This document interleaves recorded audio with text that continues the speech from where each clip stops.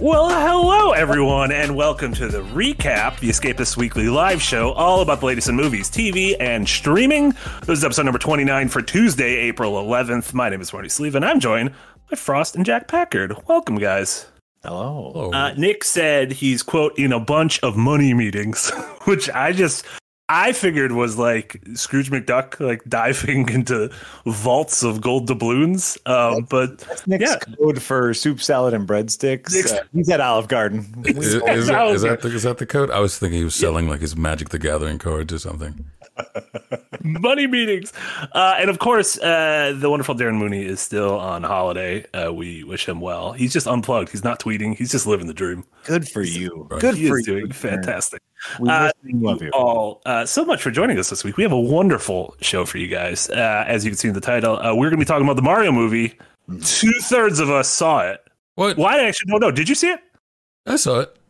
Oh, well, fuck. I'm sorry. Why did I make that assumption? I put it in the Google Docs thing because you remembered subconsciously that I said I only go to theaters for Nolan, Cameron, and anime, and this was neither. Yeah.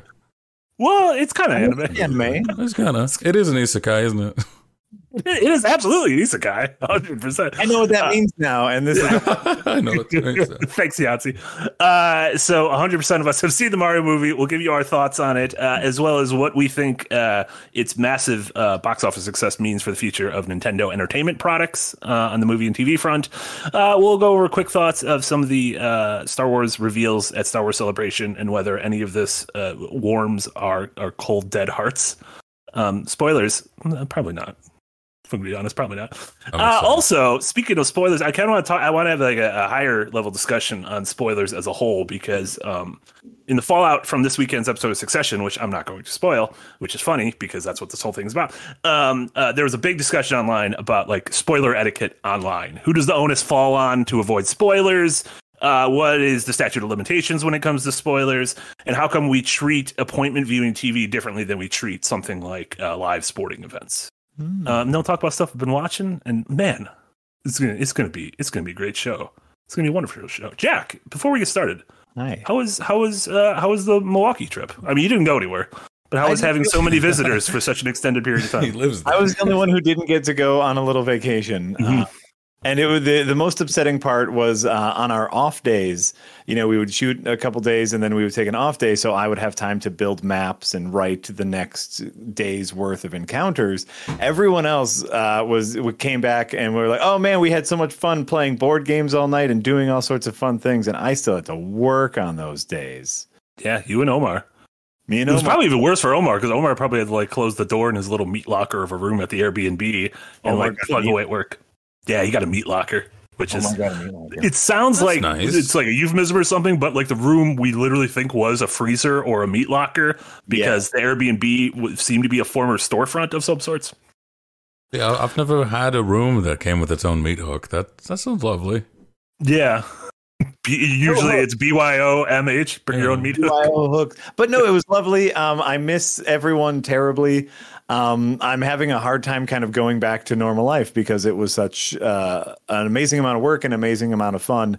Just playing in the same room as people is infectious, and it is. I mean, you know, quite literally, we were all testing ourselves, but it's so much better than playing online. What it really showed me is, one, how good they are at being online. Like, you know, when we talk through Discord or through Zoom or whatever, there is a small delay. Like we're not face to face. We can't read each other's body language, except for me, because I go like this all the time. And so like performing and being characters and interacting at the level they have been is mind-blowing. They are so very talented. We got so lucky right off the bat. We're just like, oh, let's just choose these 4 people. They might be good. We'll see. And we just chose 4 great players. It would have been amazing if you would have had like one prima donna. Has like a rider, and it's like, you're just filming from your bedroom. What are you doing? Was it you? Are you the prima donna? Prima donna. You and Omar, a couple of prima donnas. So yeah, look forward to season 3 down the line, and of course, Side Quest episode 1 available to members now. Side Quest season 2 episode. Are you calling it season 2 or part 2? Just Side Quest 2. Side Quest 2 episode 1 available to members. Will be available to everyone. on Saturday. Stay tuned for that. Also, have you had a chance to see a Dungeons and Dragons movie? This is getting us to the Mario movie, but I'm just curious because I have not, and I want to because I feel like the things people are saying about it seems to be pretty positive. Yeah, everyone says really great things about it. It has an amazing something we'll bring up later for the Mario movie. It has an amazing multiplier. Like the percentage drop off that it is at the box office is very minimal, which means its word of mouth is incredible. Yeah. It's going to be a movie that has really good legs up until VOD release. And it was really funny because all of us were getting together to play Dungeons and Dragons. And the very first thing that Yahtzee said is, hey, maybe we should all go see the Mario movie. Just to get in character, you know? little method there, Yahtzee, don't you think? we're here to play Dungeons and Dragons. So also, do you think that I would not too expect much, Yahtzee Jack? to say that. Yeah, no, He's the last human I would expect to see. Yahtzee doesn't see movies, let alone Mario movies. Someone said it, and we all were like, "Hey, we're here to play Dungeons and Dragons." But no, I haven't. Mostly because I want to see that with my wife, who I play Dungeons and Dragons with in real life, and she's much busier than I am. So. No, I hear you. Once we all get a chance to see that, whether it's theaters or VOD, maybe we'll have you back and we can talk about from a D&D expert how the movie holds up. Would love that. Yeah. So there you go. But a movie all three of us did see was the Super Mario Brothers movie. It opened last Wednesday. Its release date got moved back, forward.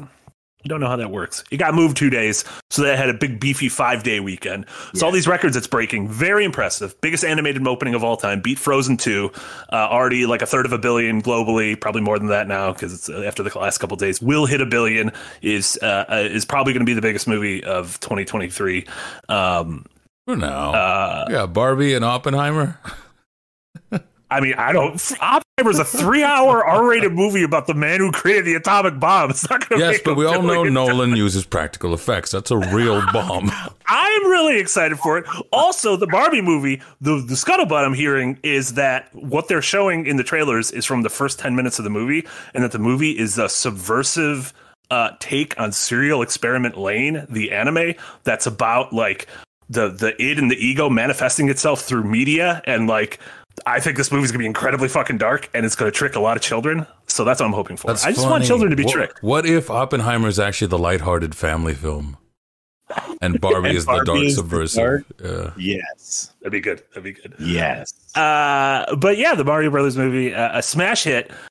Critically, not so much, but it seems like families, Nintendo fans, it has a high cinema score. What all that garbage that doesn't actually matter.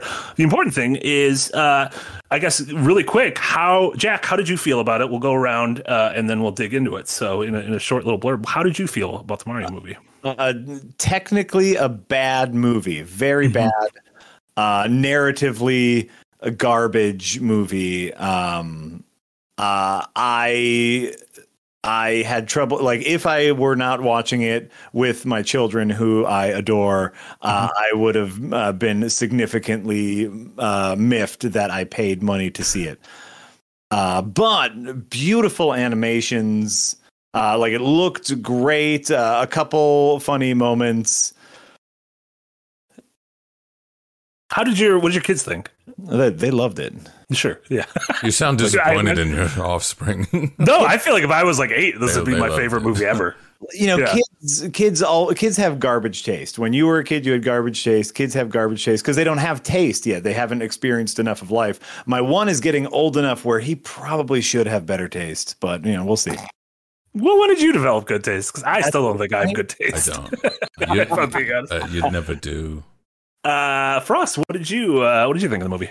Not as strongly as Jack, but I'm in that sentiment. Did you guys ever watch those Overwatch shorts with as they were releasing? They felt like those where it is a lot of that, like, oh, they did the thing, but the story, if you go for it, like Hanzo is like, oh, you killed your brother, okay, you got Iron Giant on Bastion, Reinhardt, you were arrogant, and now. Because he has the shield, and you go, I used that in the game, Right? It's just a lot of that. It's a big not to sort of harp on Scorsese, but it's kind of that. It is an amusement park of sort of going, oh, cool. And it's what Scorsese says about modern movies, not it's like a Scorsese movie. Oh, no, it's just like that. It's like Raging Bull. It's like, I was thinking Taxi Driver, but yeah. the one with Queen Latifah. Yeah. But yeah, no, I'm with Jack in the sense of like, I had a fun time, I think, because in the end, it's about execution or spectacle, but I can still say this was a spectacle. Mm-hmm. I enjoyed myself.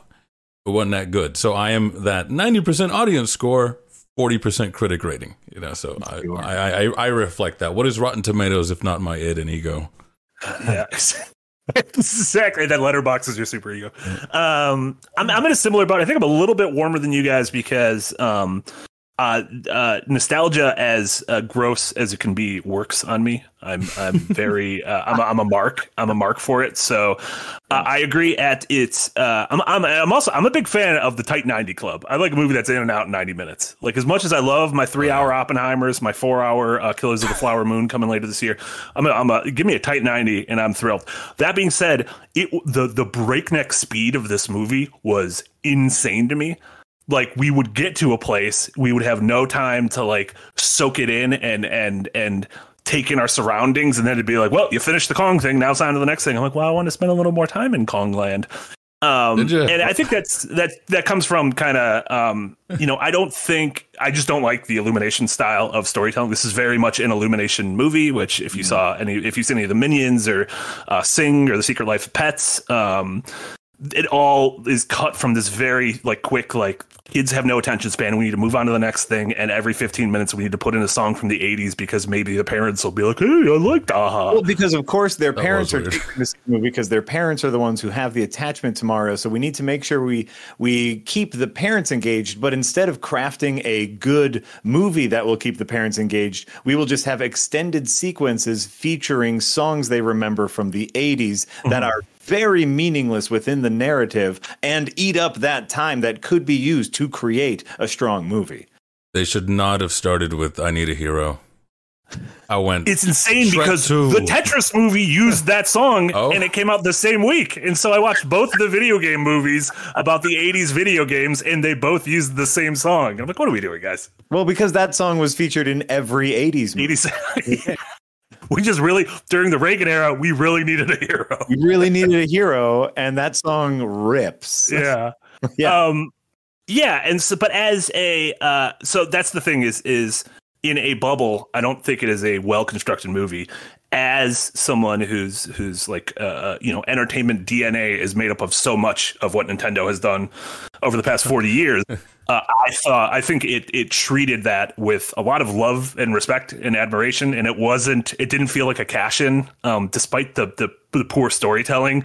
The sort of the love and reverence it had towards the entire history of Mario and the generations that Nintendo has gone through, both in terms of its music, in terms of its visuals, in terms of small things in the background, how it portrayed characters that aren't really characters. Like, the Mario games, there's no there when it comes to like Mario or Peach or Bowser. Like, they're very much just ciphers for the player, the goal, or the adversary. And so I liked that characterization.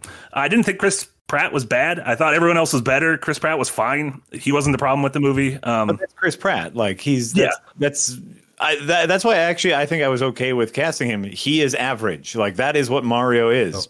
Perfectly average. They even had the OG in there right at the start. That's right. Playing a jump man. Yeah. Was the one thing you guys wanted was to see how Mario and Luigi's family was like, and how there's generational trauma.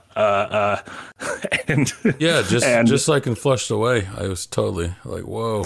What is Flushed Away? You never saw Flushed Away, the hit DreamWorks film with Hugh Jackman. Yeah, Hugh Jackman rat. Is it Hugh Jackman rat movie? Is that a claymation or is that a 3D animation? I want to say it's 3D, but it looks like you can't make a rat out of clay. It's too complex. It's too complex. I think, like, Marty, speaking to your point though of like its love and reverence for the franchise, I think that's entirely bullshit. I think that your love and reverence for the property and for the history of the property is meaningless if the product you make is so worthless.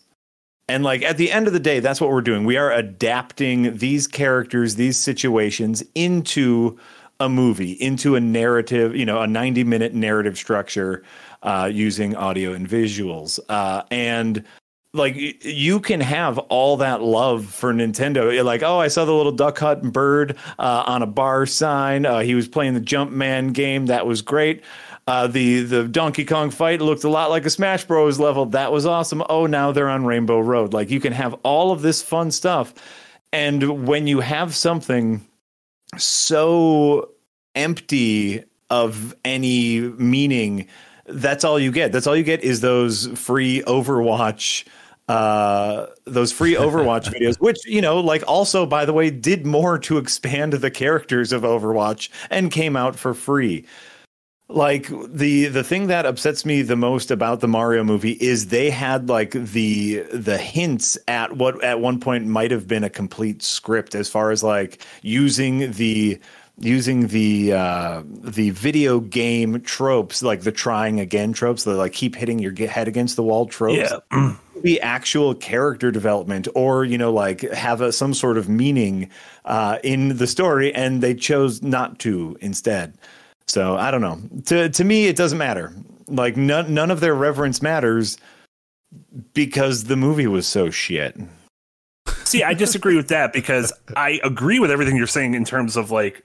I think it's part of that unrelenting, full throttle nature of the speed of these movies, where it can never stop, and you get that training montage where it's like kind of delving into the ideas of extra lives and what it takes to sort of become a hero and have faith in yourself, and it's just over and it just goes on to the next thing. And like you said, it's goes to the Kong Island and then it's over and it goes on to the next thing. We get a little bit of Luigi and then it goes on to the next thing. Not only is it over and it goes on to the next thing, the way they got there is comically short. Like, Mario meets Toad, and before they are done introducing themselves to each other, Toad says, "You got to see the princess." Mario then meets the princess. Before they are done introducing their other, the princess says, "Let's go save the world." But before that, we're going to take time to do a training montage. Like, it is full of meaningless little vignettes. Just give us the vignettes then, right? I'm in that sense of, I don't feel I have to have a whiplash reaction about this is the climax of where video game films are. I'm more so like, these are the video game films I remember watching that weren't all that good, but made me go, oh, that's cool. I don't put Mario with like The Witcher recently or with Cyberpunk or any of those. It's more return to form, if not misstep. I don't know. As Jack said, it is just, don't look at this thing, look at this thing, look at this thing. It could be seen as a museum that you cherish. It could be seen as a trade show. It could just be seen as an amusement park. It could be seen as whatever. And I think that's why it's so popular, because popularity doesn't always mean quality. It's more so accessibility. My parents, my dad grew up on old school Mario. He's got his own relationship with it. I have my own relationship with this Mario. Mm-hmm. Like, people were upset with this Peach because they have another idea of a different Peach in their head. Meanwhile, I who knew of Smash, I was like, that's Armada. That's the guy who played Smash esports and ruined everybody for 3 years with Peach. Like that's Armada right there. And that's what it's a nice. The thing about soulless, hollow things is that it gives you room to project your own meaning and emotion. But don't ever think that your own meaning and emotion gives it its own meaning and emotion. So I'm both ways. I'm with Jack. It's hollow, but I put enough of myself into it to where it's still enjoyable. But it's more so like, well, we did well, Nintendo. You and I. We're in this together. We did this. My entire lifetime of homework prepared me for this. Yeah. And I think, for me, like when I go to movies, I'm very, I don't know. I said it with nostalgia, but I think I'm very susceptible. Like I'm susceptible to anything the movie is going for. I'm willing to accept it, and if it works for me, it's going to work for me. And so things like the way it treated music throughout the movie, and the way it had these not the licensed music, which I thought was shitty, but the Mario, the Koji Kondo themes, and music from Donkey Kong Country, and music from every generation of Mario, from the NES to bits of Galaxy. The way it wove those into the story and had these like audio, I don't even want to say Easter eggs, but homages when you would see something on screen and it would show Toad and you'd hear the start whistle of Captain Toad. Yeah. And like that worked on me. And maybe I'm a fucking mark because maybe like, someone playing a MIDI clip of a song from the 90s like made me feel something. But like it genuinely worked on me because it's yeah. If you're having trivia night, does your enjoyment of that trivia night go up the more questions you knew, the more you related to? Because I feel for people who go, oh, it's that character, it's that song, it's that thing. Like if you have less of that, you're less of a mark, essentially. You have less identifying with it. If I didn't have those things. Yeah. If I weren't a Mario fan, if this was the Minecraft movie, and I don't know anything about Minecraft, there is a Minecraft movie coming with Jason Mimosas eventually. Oh, that's right. And this is Jason Momoa, not Mimosas. Mimosa. I like Mimosas. That's champagne and orange. That's for my brunch. Yeah. Yeah. But if they make a Minecraft movie, it's just filled with all these references and musical callbacks and stuff to Minecraft. I have no relationship to Minecraft, so if that is all that's there in the movie, I'd be like, why am I here? Like, I shouldn't be here. Yeah. If I didn't have a relationship to Mario, this would be a very bad movie experience. Yeah, that's why I called it sort of like some films that people really enjoy, but I didn't because I was 1 degree separated, meaning I have no tie into this franchise or whatever. I wouldn't say it's easier to see it for the shit that it is, but it's also harder to elevate it beyond what it is because I have no relation to it, right? I wouldn't say I have the biggest relationship with Nintendo and Mario. Do you, Jack? I mean, I've played a lot of it. You're playing Mario Land 2 right now, aren't you? I just beat Super Mario Land 2. All 6 of the golden coins? I got 6 of the golden coins, and I defeated Wario, which is very, very tough. But I saw your tweet. That game gets extremely difficult. That last level, amazingly hard. But it's like, I'm also like, I'm old enough to like, I lived in a world without Mario because I'm that old. Like, I remember getting my first NES system and playing Mario/Duck Hunt. It was awesome. And so like that is quite literally my childhood. And so it all depends. Like, and this is, in my very snarky tweet, like this is kind of what I was getting at about like, it's like, what are you looking for in a movie? All you are looking for is vignettes of things that you remember. Then the Mario movie is going to be right up your alley. It's like, oh, look, I remember that. Great. If you are looking for a movie, I think it fails remarkably, and I don't think it has to. I'm reminded a lot of Puss in Boots: The Last Wish. I don't know if either of you have seen Puss in Boots. I have, yeah. Okay, that is the only Puss in Boots movie I have seen. Same. I've also only seen like one of the Shrek movies. I have no relationship to Puss in Boots whatsoever. But after hearing all of the hubbub about Last Wish, I saw it, and it's brilliant. It's just a wonderful and brilliant family movie, and you don't need all of the extra stuff. I always. It stands on its own. Like if you are required to have a relationship with a movie before you see that movie, I think it fails. If you're required to do extra homework in order to play a video game well, I think it fails. I think everything should be self-contained. Yeah, we were talking about that yesterday on Slightly Something Else about how I think that's becoming one of the reasons I think a lot of people are hitting this kind of era of superhero fatigue is it feels like you need to have done not only homework of several movies, but seasons of TV shows that on their own aren't very good.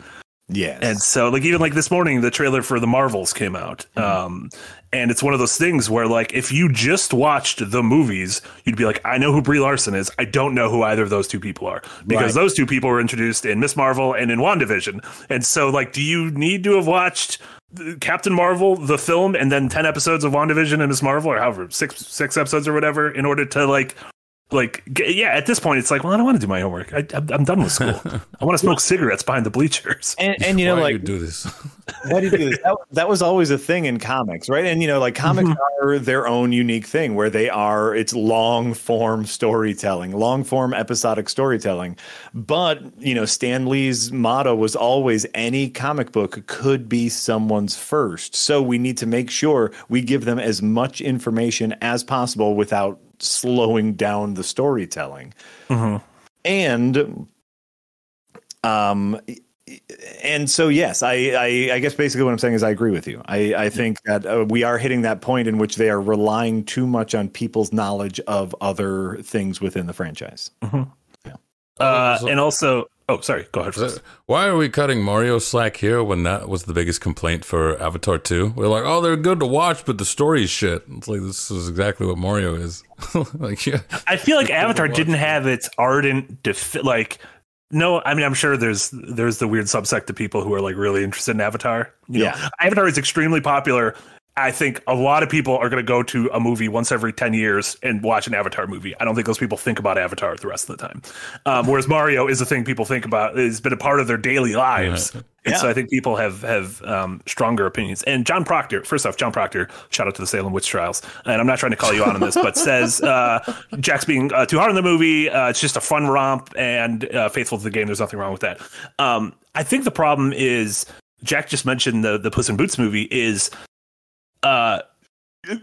media for children can be better. Like we have examples of media for kids that are good, and it's from series like Bluey to Steven Universe to Puss in Boots or Mitchell's and the Machines to the Miyazaki movies to a lot of a lot of Pixar's best movies. Paddington 2. Oh my god! I just rewatched Encanto the other day. Fucking brilliant. Oh my god! Incredible. There are so many phenomenal kids movies or family movies or whatever, and you know what? We can do better. It's just a kids movie. All you're saying is, yeah, it's bad. That's what your defense is it's bad. I mean, also Mario is a kid's game, and it's an incredible fucking game. So that's the thing. It's like that was like Mario is a game children can play and enjoy, but as an adult, you can play them and be like, "Oh my god, this is art! Like this is beautiful." That was my biggest issue with it, because I feel like the better video game adaptations where they adapted the story heavily, not so much the gameplay. This one, it was a lot of like, look at the gameplay, but the only time that it ever emulated the feeling of having played any of the games was that little bit at the beginning where he gets confused as to which warp pipe he's going through. I was like, yeah, I kind of do remember that. That's the only time where I went, oh, that captures what it felt like. And then the other ones were just like, oh, it's a little silly, goofy, like when he's throwing up the mushroom. That was cute. What? But he hates mushrooms. That was weird. Don't Italians love mushrooms? Also, I shouldn't paint Italian. That was a very stereotypical. Yeah. How dare you? Hey, hey, I've watched Sopranos twice. It's fine. Okay. I'm an Italian ally. So we mentioned how much money this movie made. It's reviews didn't matter. This movie's a fucking massive hit. Going to remain a massive hit. Nintendo is very clearly in a stage of growth beyond video games. They're never going to stop video games, but between the Universal theme parks in Kyoto and LA and soon to be Orlando, and then this, they're clearly expanding. They want to be Disney. They've been gunning for Disney for a long time. Iwata said that before he passed. Miyamoto has said that.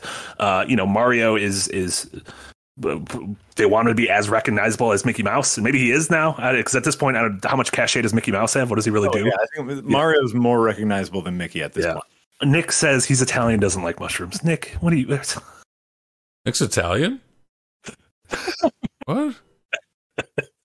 Yeah, when's the last time you've heard him say gabagool? Oh, that explains so much. Right before we start streaming, goes 3, 2, 1, gabagool, and on we go. No, what I wanted to ask was, what do you guys think is the future of this Nintendo Entertainment endeavor? Clearly, the movie sets up a post-credit scene where a Yoshi egg hatches, even though earlier in the movie we see an island of Yoshis. So it feels like if we just didn't see that thing, it would have been a slightly better stinger. Everyone in the theater, by the way, everyone waited that I saw it, and everyone waited for like the book because the lights were still out. We waited for that post-credit scene, and like literally everyone was like, "That was it." The entire crowd, because we saw Yoshi's already, and then we saw a Yoshi egg during the wedding, and so it's like, we already know that that's a thing. Yeah, I thought we were gonna get like a DeVito Wario coming out. Oh, and an Adam Driver Waluigi. Yes. Oh, yeah. I want him to go back to live action, and this time DeVito Wario. Yeah. Yeah, or Willem Dafoe as both of them. I think like a huge part of Disney's money-making cabal is their theme parks. That's where the largest profit margin is. One of the reasons that they bought Marvel was so that they could have Marvel shit in their theme parks. That's it. Like, they don't necessarily care about Marvel movies. We got good Marvel movies. That's the only reason they bought Star Wars, is so they could build a Star Wars theme park, because that's where their money comes from. To me, this is the exact same with Illumination and the Mario movies. Is a lot of Mushroom Town just felt like, hey, wouldn't it be fun to walk around in this in real life? Coming fall 2025 or whatever, right? It felt like an advertisement for things that you will be able to do at the theme park years from now. That's it. Yeah, I could see that. But I mean, this. Oh, sorry. Go ahead, Frost. I was saying that is interesting, considering that Japanese advertisement isn't similar to American in the sense that, like, oh, a new anime came out, but anime advertises the manga, not the other way around. You know, that's why you end up with these whole, like, well, they only did one season. Well, yeah, but the manga's finished. Go buy it. You know. So I did get that sense of sort of like, this is a big trailer for all our Mario stuff that we've ever made. Yeah. And now look, we have major sales on Mario Odyssey again. Well, also, if you're like, I don't know, maybe I guess I don't know. Like, Jack, you're the one of us with kids. Like, does Nintendo have more competition, like winning the hearts and minds of kids now in an era of free to play stuff like Minecraft? I don't even know if Minecraft's free to play, but Minecraft, Fortnite, like all that kind of shit. Like, is it tougher for Nintendo to make Nintendo kids nowadays? Oh God, yes. Like if you thought like Nintendo, like Mario v Sonic was a big deal, like I don't think that Mario will ever be able to reclaim kids from Roblox, which is the largest game played by far of anything ever. Roblox is insane, and it's free. Caveat, right? My kids, they hop on their Switches every once in a while, but then they will very easily hop off and play whatever's on a phone or an iPad or whatever. They're not tied to one console like we were. Mm-hmm. It doesn't matter. So Nintendo has incredibly harsh competition. And it's interesting because Nintendo Nintendo's kind of given up on the mobile market. They tried. They had the Animal Crossing Pocky Jockey. They had that wasn't what it was called. Animal Crossing Pocky Jockey. They had the Pikmin Pokemon Go game, which was a failure, and then Mario Run and the Mario Kart mobile games, both of which I think Mario Kart's still getting updates, but I think they've even said that they're like sort of pulling back on that. So yeah, and it also feels like these movie endeavors, I'm imagining, is a way to, like, if this is the biggest movie of the moment, and I'm sure all kids want to see it because they want to talk about it with the other kids at school. And I'm curious to see if Nintendo sees this as a way to make new fans who are going to be like, oh, I should buy a Switch and check these things out, in the same way that there's the numbers have already come out that absolutely worked for Sony and The Last of Us with the HBO show. Like, they saw a bump in PS5 sales and a bump in sales of The Last of Us 1 and The Last of Us 2 with that HBO show. So I think they were able to court a new audience into their ecosystem, and that's what they want. They want to get them in there and sort of shoot their webs at them. No, not like a Spider-Man is not Nintendo. No, or like Shelob. They want to be like Shelob. Well, he tried to eat them. But also, Shasha, can say Pokemon Go is a huge success. Pokemon to me is not Nintendo. Pokemon is the Pokemon company. Like, so that might be showing your critic. You're showing your critic right now, because I think I'm not showing my critic. It is like the Pokemon company has final say over everything. Like, those are not, like, The reason Pokemon doesn't have the Nintendo seal of quality is because they operate outside of Nintendo. What's the opposite of generification? Not where you make it meaningless, but you attribute it to the wrong thing. Because I think for people who aren't attached to gaming, they think Pokemon, they think Nintendo because of the thing they play it on. Oh, 100%. And I get it because Pokemon's not anywhere else. But like, I know the fact of the matter is like Pokemon operates by themselves. Like, you know, everything else, like every Nintendo game runs through Miyamoto. He's probably gets final say on everything at the end of the day. Whereas he doesn't on Pokemon. And that's why we get fucking, I don't even know what the last ones were called. Like Ingot and I think it was minerals, rocks and minerals. It was Green Go and Red Stop. What were those games called? I bought one of them. Spirit. It wasn't Scarlet and Violet. Scarlet and Violet. Scarlet and Violet. Yeah. Sword and Shield, I remember, and then we got our Arceus. Yeah. But like Nintendo doesn't have logos in front of the Detective Pikachu movie or anything like that. Nintendo doesn't have logos in front of the animated Pokemon movies. So that feels like it's in a very, very different realm, although Pokemon is still massively successful, so it doesn't really need Nintendo for that. But I'm curious, like, it's clear. I think it's interesting that we saw Easter eggs from so many games. We saw Easter eggs of all those games you mentioned: Pikmin, Ice Climbers, Punch Out, F-Zero, Star Fox, all that stuff. Two things we didn't see Easter eggs for. At least I didn't see them, and I haven't seen anyone online talk about them. Were Metroid and Zelda, which feel like the two biggies that make the most sense. Like in my head, I can imagine a Metroid movie because there have been movies that have elements of Metroid. I can imagine a Zelda thing because it's just a big adventure story. Do you think those are things we'll see in the next 5 to 10 years? And do you think there is any chance of you feeling more positively about them than you do about the Mario movie? Here's my hot take. I hope we don't. Because if we see them, they'll be done by Illumination and they'll be crap. I mean, not necessarily done by Illumination, right? 100%. Illumination just made Nintendo a ton of money. Why wouldn't they go to them? Yeah, and the head of Illumination is the first American to be on the board of Nintendo. So like they brought him in. They love that man. Yeah. So I hope not. I'll save this for in a bit. Frost, Zelda, Metroid. What do you think? What about him? Do you think we're going to see? Do you think? Clearly, we're going to get a second Mario movie. Do you think floodgates are going to open? I have a piece on the website right now that went up this morning where I think the floodgates are about to open, and I see a world where 10 years from now there's another Animal Crossing movie, because there is an Animal Crossing an anime from the mid 2000s that is wonderful. It never got released in the West, but there's fan subs for it, and it is great. See, it's tricky with Nintendo because they do the corporate steps, right? Mm-hmm. They know as much as anyone else that this is just marketing for the rest of their products, but they also know milking things for too long messes with your legacy, right? If anything, Nintendo is very concerned with their legacy. That's why they will sue Strange Rule 34 and a little girl who just decided to draw Sonic for, I don't know, show and tell that day or something like that. Yeah. They are cold like that, but because they're corporate minded. So I'm kind of with Jack that I almost feel like this would be one-offs. So aside from, I almost have more hope for the next Mario because I feel like they will see the audience loved it, but people can recognize that there's really no meat to it. So I almost feel like they will add meat to the next one. But I think Metroid, I think Zelda, they'll just be showcases, just very similar like this one. It's hard to say without a track record. You know, first step isn't a track record.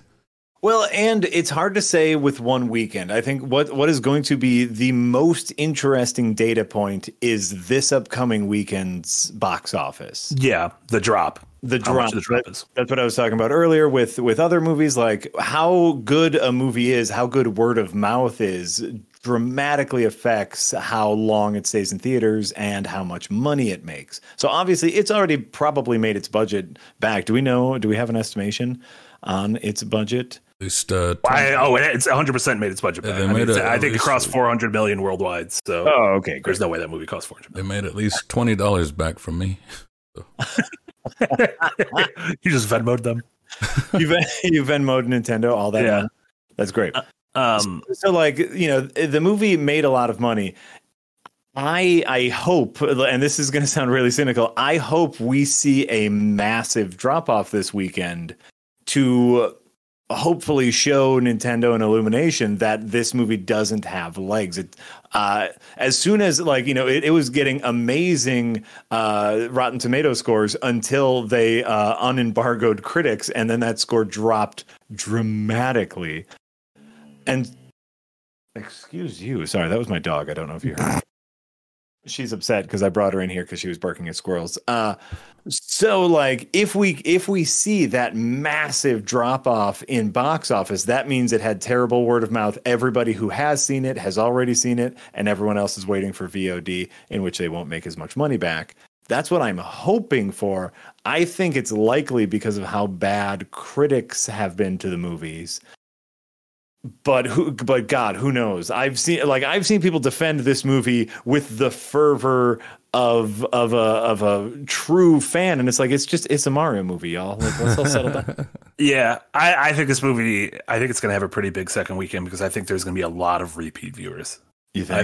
I think there's people where this movie is going to mean a lot to them, both children and adults. And so it's had my first, second, and third kiss at the Mario movies. Oh, what a time! Yeah, it's interesting because they've tried. There was reports from the Wall Street Journal that they had Nintendo had a Zelda series in production, in pre-production with Netflix, as well as a claymation Star Fox series. And when the leak came out, Nintendo severed the relationship and ended the deal. Which is insane to me because I'm like, it feels like you just wanted to get out of this relationship. Like things leak all the time.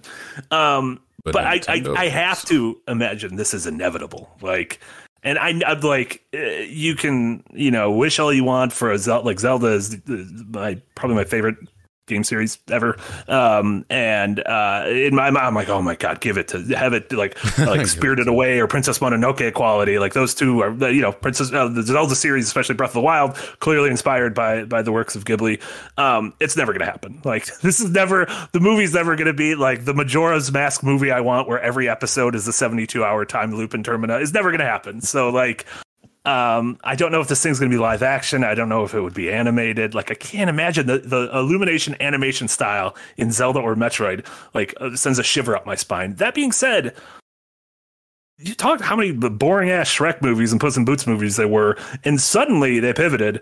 And Last Wish was very good, and so listen, Shrek in and of itself was this subversion of a kids movie. Like that was Shrek's whole big deal. Like we're not going to be a musical. We're going to use pop music. We're going to literally make Disney our villain. Yeah, and so I think Shrek did a lot of great work, and then instead of continuing to subvert the expectations, they just said, let's just do Shrek a million times over and over and over again. I don't know, man. I don't know. I'm very excited to see what happens this weekend. If we see a big drop off, that could mean that they will take stock of where they are going with this. If they don't see a big drop off, nothing matters, and the world has a little less hope in it. I think that I'd like to think they're a little more realistic about these things. I don't see them pulling your Black Adams. I don't see them pulling. Oh, the worst one would be the most out of touch. Someone in marketing or someone in the CEO thing was Morbius, where it's like, go on, release it again, guys. Just release it, and they did, and they made $11 or something or other. I thought people just liked making fun of it. They didn't actually want to engage. They're gonna hate watch it. Yeah, what a gamble. Memes equal ticket sales. Oh, they don't. No. Oh, yeah. Shit. Yeah. The internet's not a real place. Pretty much. Before we move on, Bearded Bunny resubbed on Prime for 4 months. Thank you so much, Bearded Bunny, with a whoo. I don't know. I read that kind of in a fake Mario voice, but I appreciate it. Godlack, $5 dono. Thank you so much. That reminds me, the Owl House just had their series finale. Did any of you watch it? What are your thoughts on the show? I've heard amazing things about the Owl House, which is an animated series that I don't know anything about, but I know is one of those things like the aforementioned Steven Universe or Adventure Time or anything like that, where it's a show kids can enjoy, but is also clearly has themes that resonate with adults. So I've heard nothing but good things, but I've never watched it. Have you guys ever watched Owl House? Same boat as you. Heard nothing but good things, and What are your opinions on owls in general? I enjoy them. Okay, I always get worried about night birds. Yeah. Yeah, I feel like birds should be asleep at night like humans. Fair. So I'm always just like, what are you doing? This is overnight shift. What are you doing? Yeah, Are you sleeping during the day? That's why I like owls, is because they're creepy motherfuckers, and I think more of that in our lives. Yeah, they can't move their eyes. That's why they move their head. That's fucking weird, dude. Yeah. But, I mean, is that why they're night birds? Maybe. I don't know. Yeah. As far as Owl House, I thought it was a production studio. I didn't know it was a show. I think I have it confused with something Blumhouse. else. Maybe. The horror films. Also, Universal has a deal with both Blumhouse and Jordan Peele. So maybe we get a Blumhouse Metroid movie and a Jordan Peele Zelda movie. Yeah, because Key was in this Daniel one. So. Daniel Kaluuya as Link. Why is Link 35 years old? It's been hard times. Yeah, it's going to be a noir Link. Yeah. Although Keke Palmer from Nope as Zelda, inspired casting. Ooh. Also, you can use actors that weren't in your previous movies. That's also allowed. The thing people. That's allowed. And then Banana Peaches, thank you so much for $9.99 dono. Perhaps y'all touched on this, but what about a Splatoon movie? It has a good amount of lore for it to be interesting, in my opinion. Splatoon, I feel like Splatoon, we don't put it, as Americans, we don't put enough respect on its name, because in Japan, it is fucking huge. The kids love it. It is stylish. It is in touch with the youths. People in Japan fucking love Splatoon. I would love a Splatoon movie not done by Illumination. Something that a Splatoon movie with the sort of stylish devil may care nature of something like the Puss in Boots movie or Spider-Verse, Into the Spider-Verse, Across the Spider-Verse, that kind of thing. I think that could be a really cool companion with the tone of Splatoon. I don't know anything about the lore. There's Squid Kids. You play the Squid Kids. Like Animorphs. What's going on? Yeah, I mean, it's a little bit like Animorphs. Yeah, it's like when there's goo around them. Into animals, you morph into goop. Yeah, but so it's like Alex Mack, the Secret World of Alex Mack. All right. That was my first crush. Shout out to the Secret World of Alex Mack. Snake in the Garden, €2 donation. Stardew Valley. Could it make a movie or TV show? I think a Stardew Valley. I do if it's in like No Country for Old Men style, though. Jesus Christ. Did you guys never see Super Mario Warfare? Like putting those super dark twists on cartoon things. That's great. It'd be great. Amazing. Like they're doing that the Winnie the Pooh thing, that horror one. Oh yeah, because that'll be good.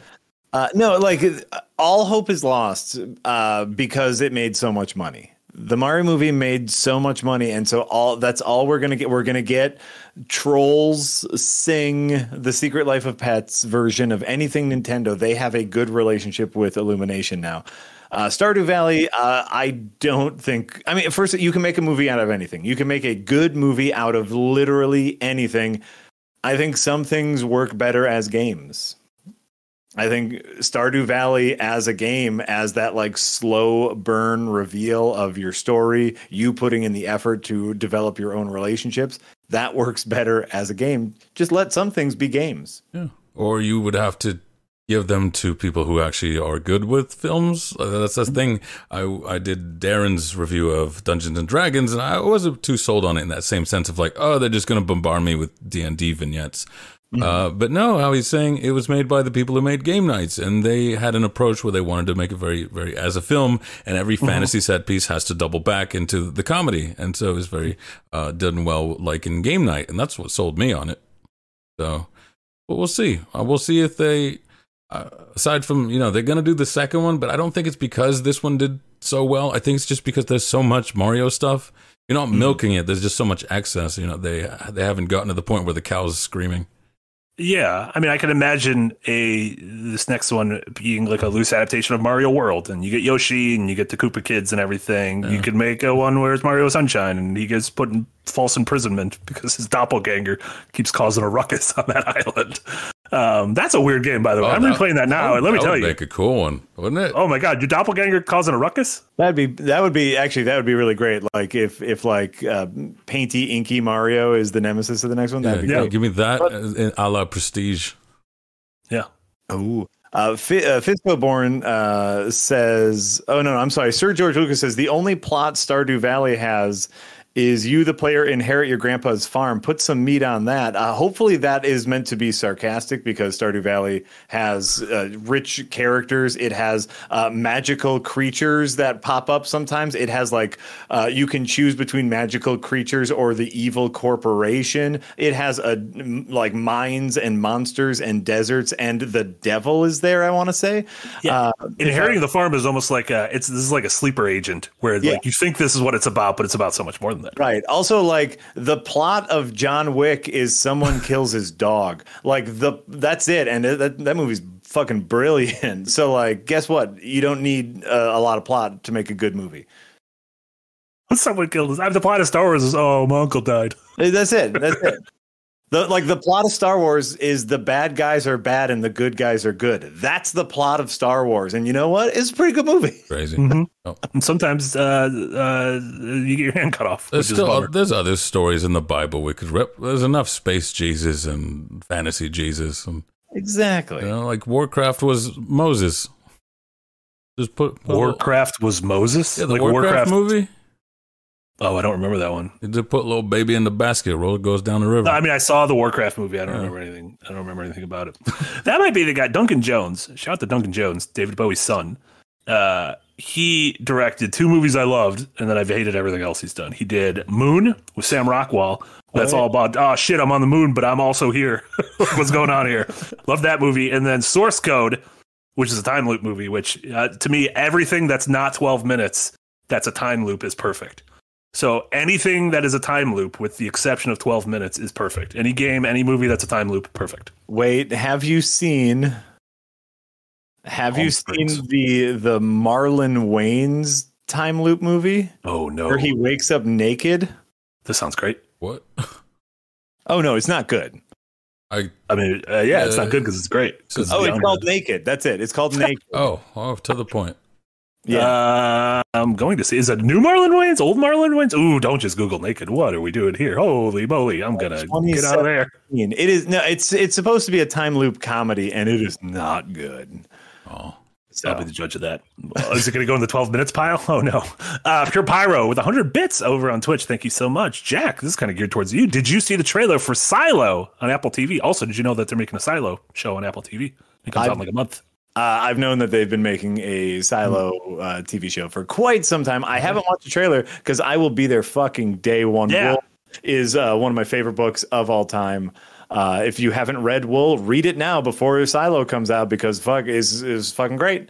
I'm excited for it. Just the pedigree. Graham Yost is the showrunner who was the showrunner of Justified, and he also wrote Speed, which, oh my god, what a screenplay! Speed, the bus that goes too fast. By the way.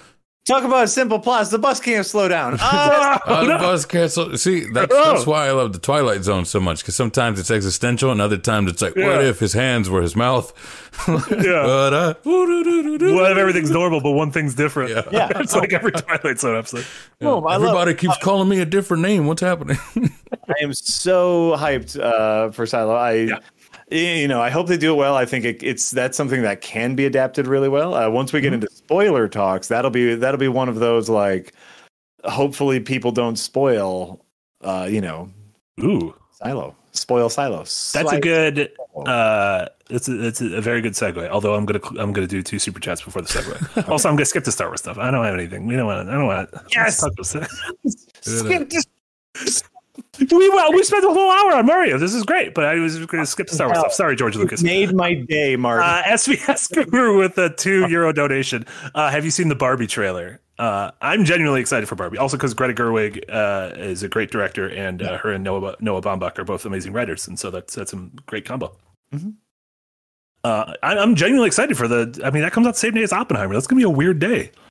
It's going to be like a day, like a robo-tripping day where you take a bunch of NyQuil and DayQuil at the same time and see what happens. It's going to be weird when the dementia finally hits. It's like, I remember it was an explosion and then a flurry of pink. I was there.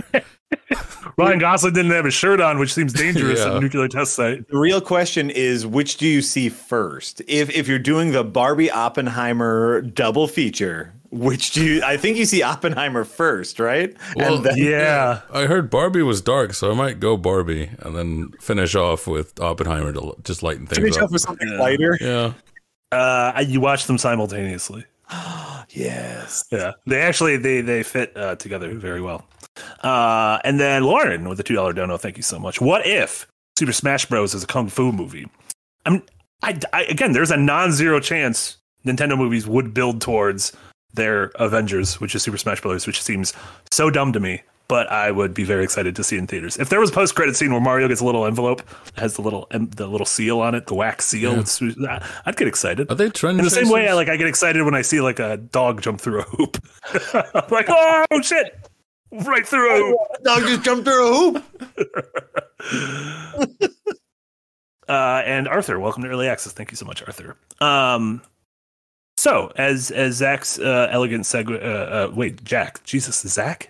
Jack's elegant segue put the spoiler talk. So this came from this weekend's episode of Succession. Had a lot of online conversation around it, and a lot of any discussion of it sort of was a big spoiler for the episode. And those conversations started as it was airing. People live tweeting it, major websites putting things up. In order to talk about this episode, you needed to spoil things.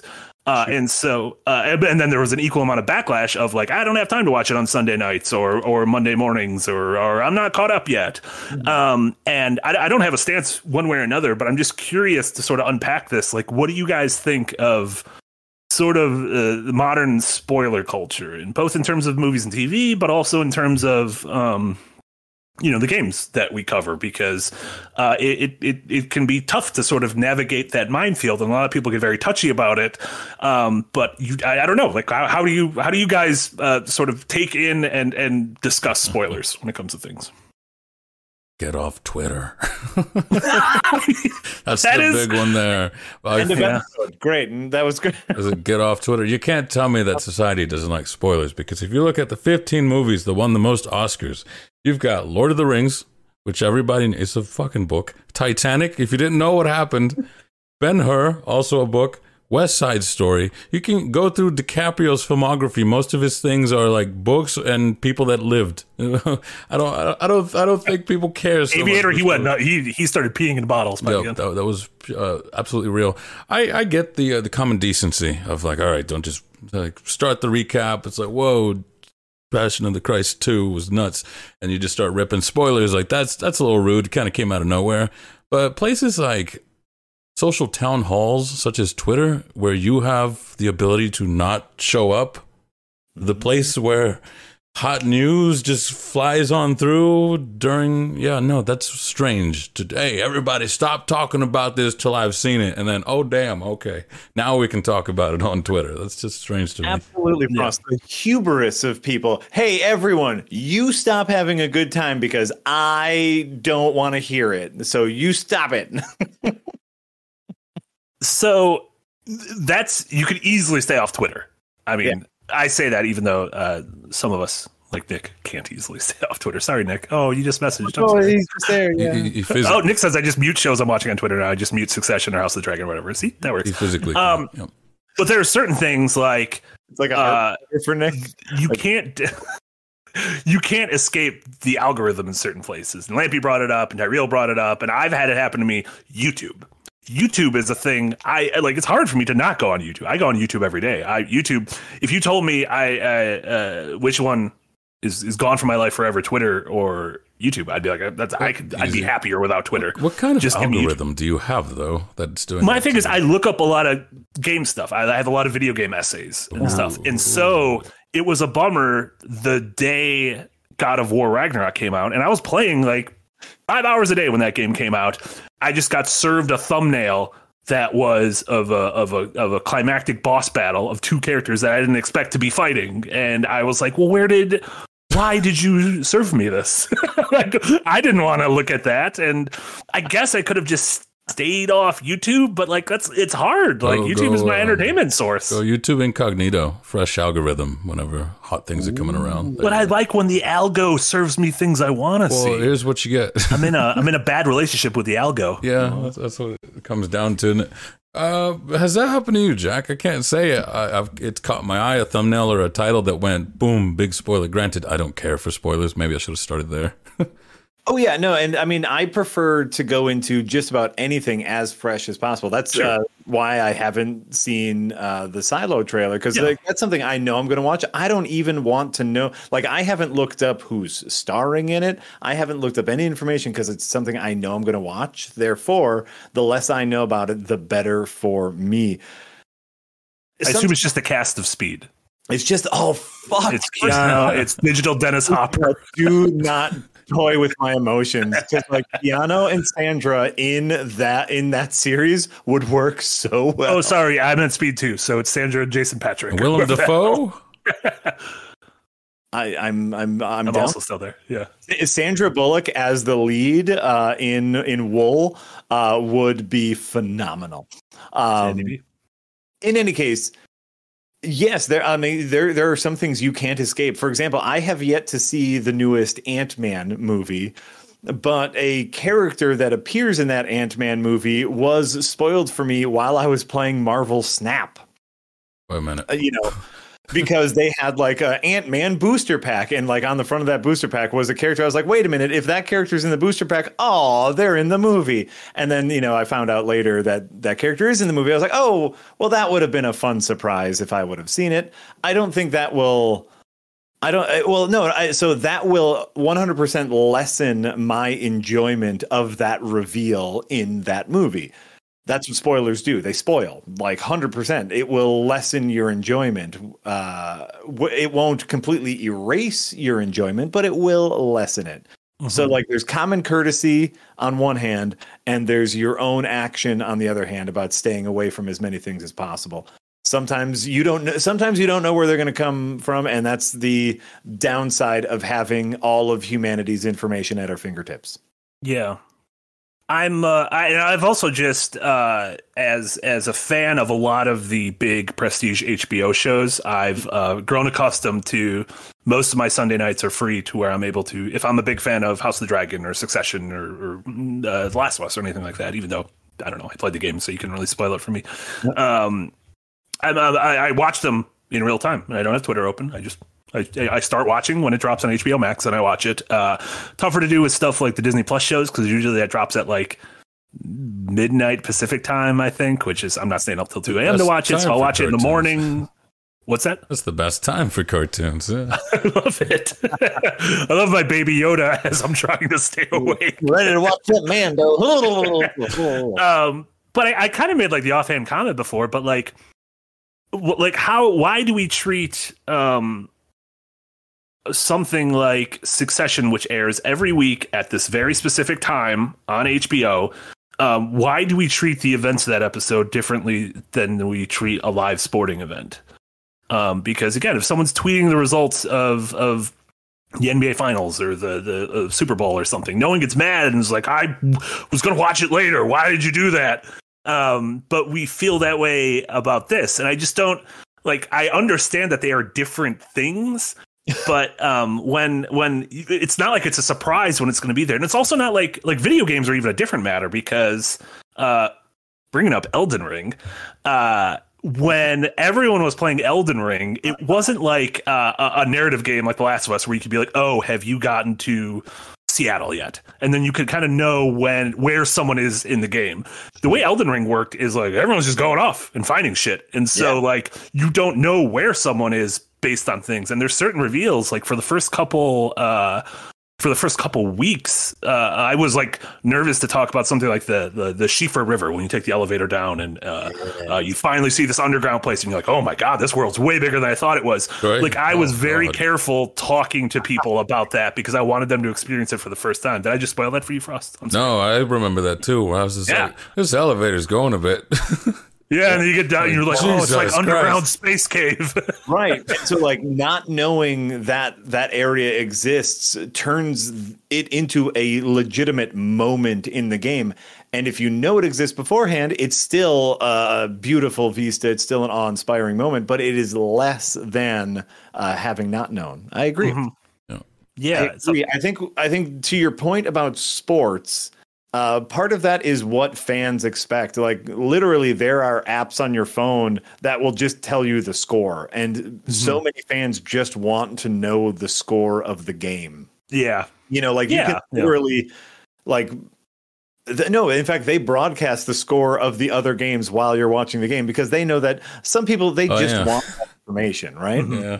They're not into the back and forth of the entire match like everybody is, and so part of that is what fans come to expect. Like, I just give me the numbers. I don't care about the actual sport. I just want do people complain about? I don't. This isn't like I don't watch any reality TV. So, like, when there's the season finale of is American Idol still on? Or like The Voice or Survivor or Bachelor or any of those shows, like, do people treat those like a live sporting event, or do people treat those like, I haven't watched it yet? Why did you spoil it? Sixth Sense. It's like, if you tell, like, I have some friends who are very into those kind of reality shows. If you like, they will shut down, like, la la la la la la la, shut down if something even sounds close to that. You know, like, oh, I really like Eye of the Tiger by Survivor. You know, like, don't bring it up. Oh, not that. I was listening to Destiny's Child. I'm a survivor. Like, you know, like, they get so into that. That's their thing. Absolutely. I think, because I'm definitely with Jack there. I think what they're trying to preserve is the suspense, right? And that's why it's a little different for sports, because even if you go 21-0, there was an interception, still going back and watching Odell Beckham's one-handed catch is pretty phenomenal, or watching the Legion of Boom doing their thing. Like, it's still intense, even if I know who's going to win and whatever the score is going to end up being. Same thing for like anime. You know the protagonist is going to win, but it's going to come down to execution. I think some people just like preserving that sense of suspense, right? And it's almost, the more cynical side of me goes, some people linger on twist a little too much, because I think if it all came down to this twist, it was shit. But if you're relying on a single 10-second thing, so like, and that's like a not a universal rule I have, but I have this feeling of if I read through whatever the synopsis of a show or a TV is, and it makes me not want to watch it, it's because the story sucked, not so much because I know all the hot hits now. Like, you can't spoil Memento, really, can you?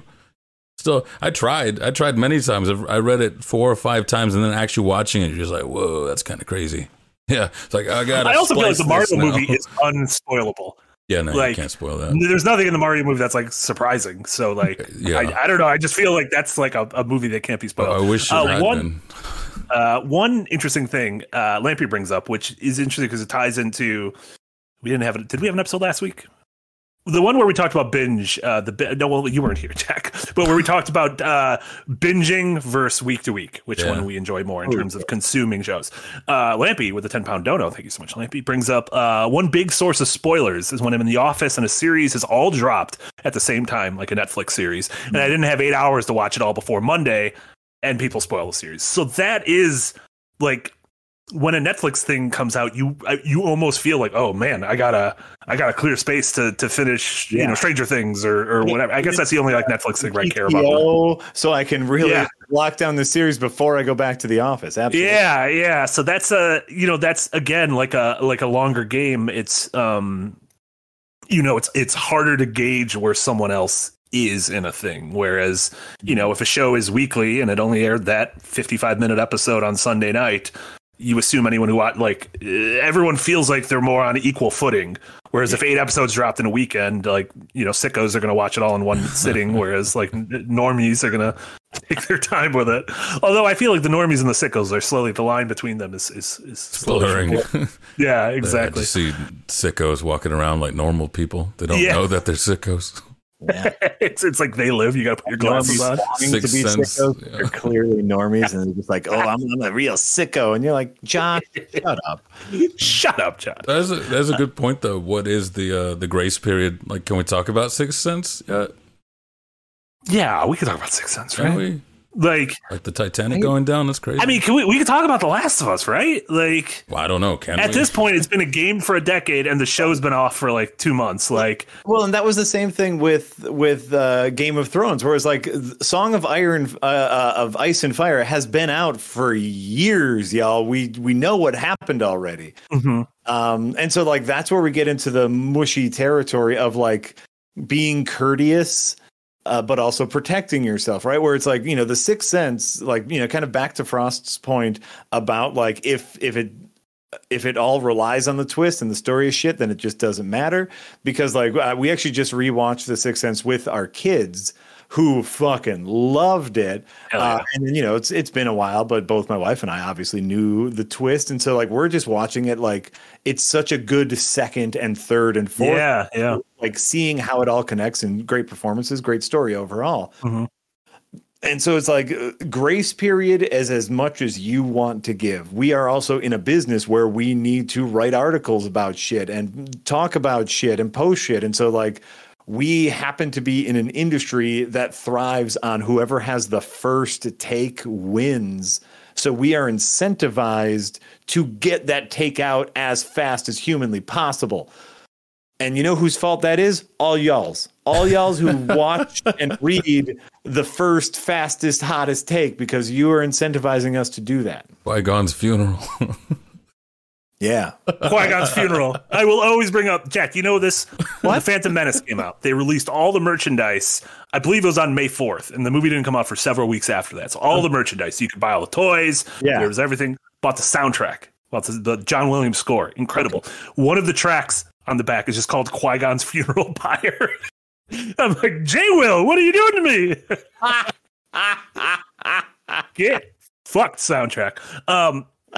One interesting thing, bringing up The Last of Us. 6 months ago, I would have said the statute of limitations on The Last of Us Part 2 is up.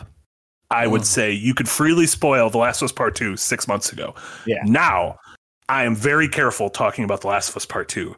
Because there's a lot of people in my life who only watch the TV show and aren't going to play the game. And I don't want to spoil The Last of Us 2. Like, we'll see how they handle it in the show. Like, has a lot of big events and twisties. And, oh, my gosh, I can't believe they did that. And so, like, I don't want to... I'm not going to be an asshole and, like take that away from people who are enjoying it in real time. But it's just an interesting thing that 6 months ago, I'd be like, well, the game came out fucking 3 years ago. Like, deal with it. Like, figure your shit out. And so, like, that's...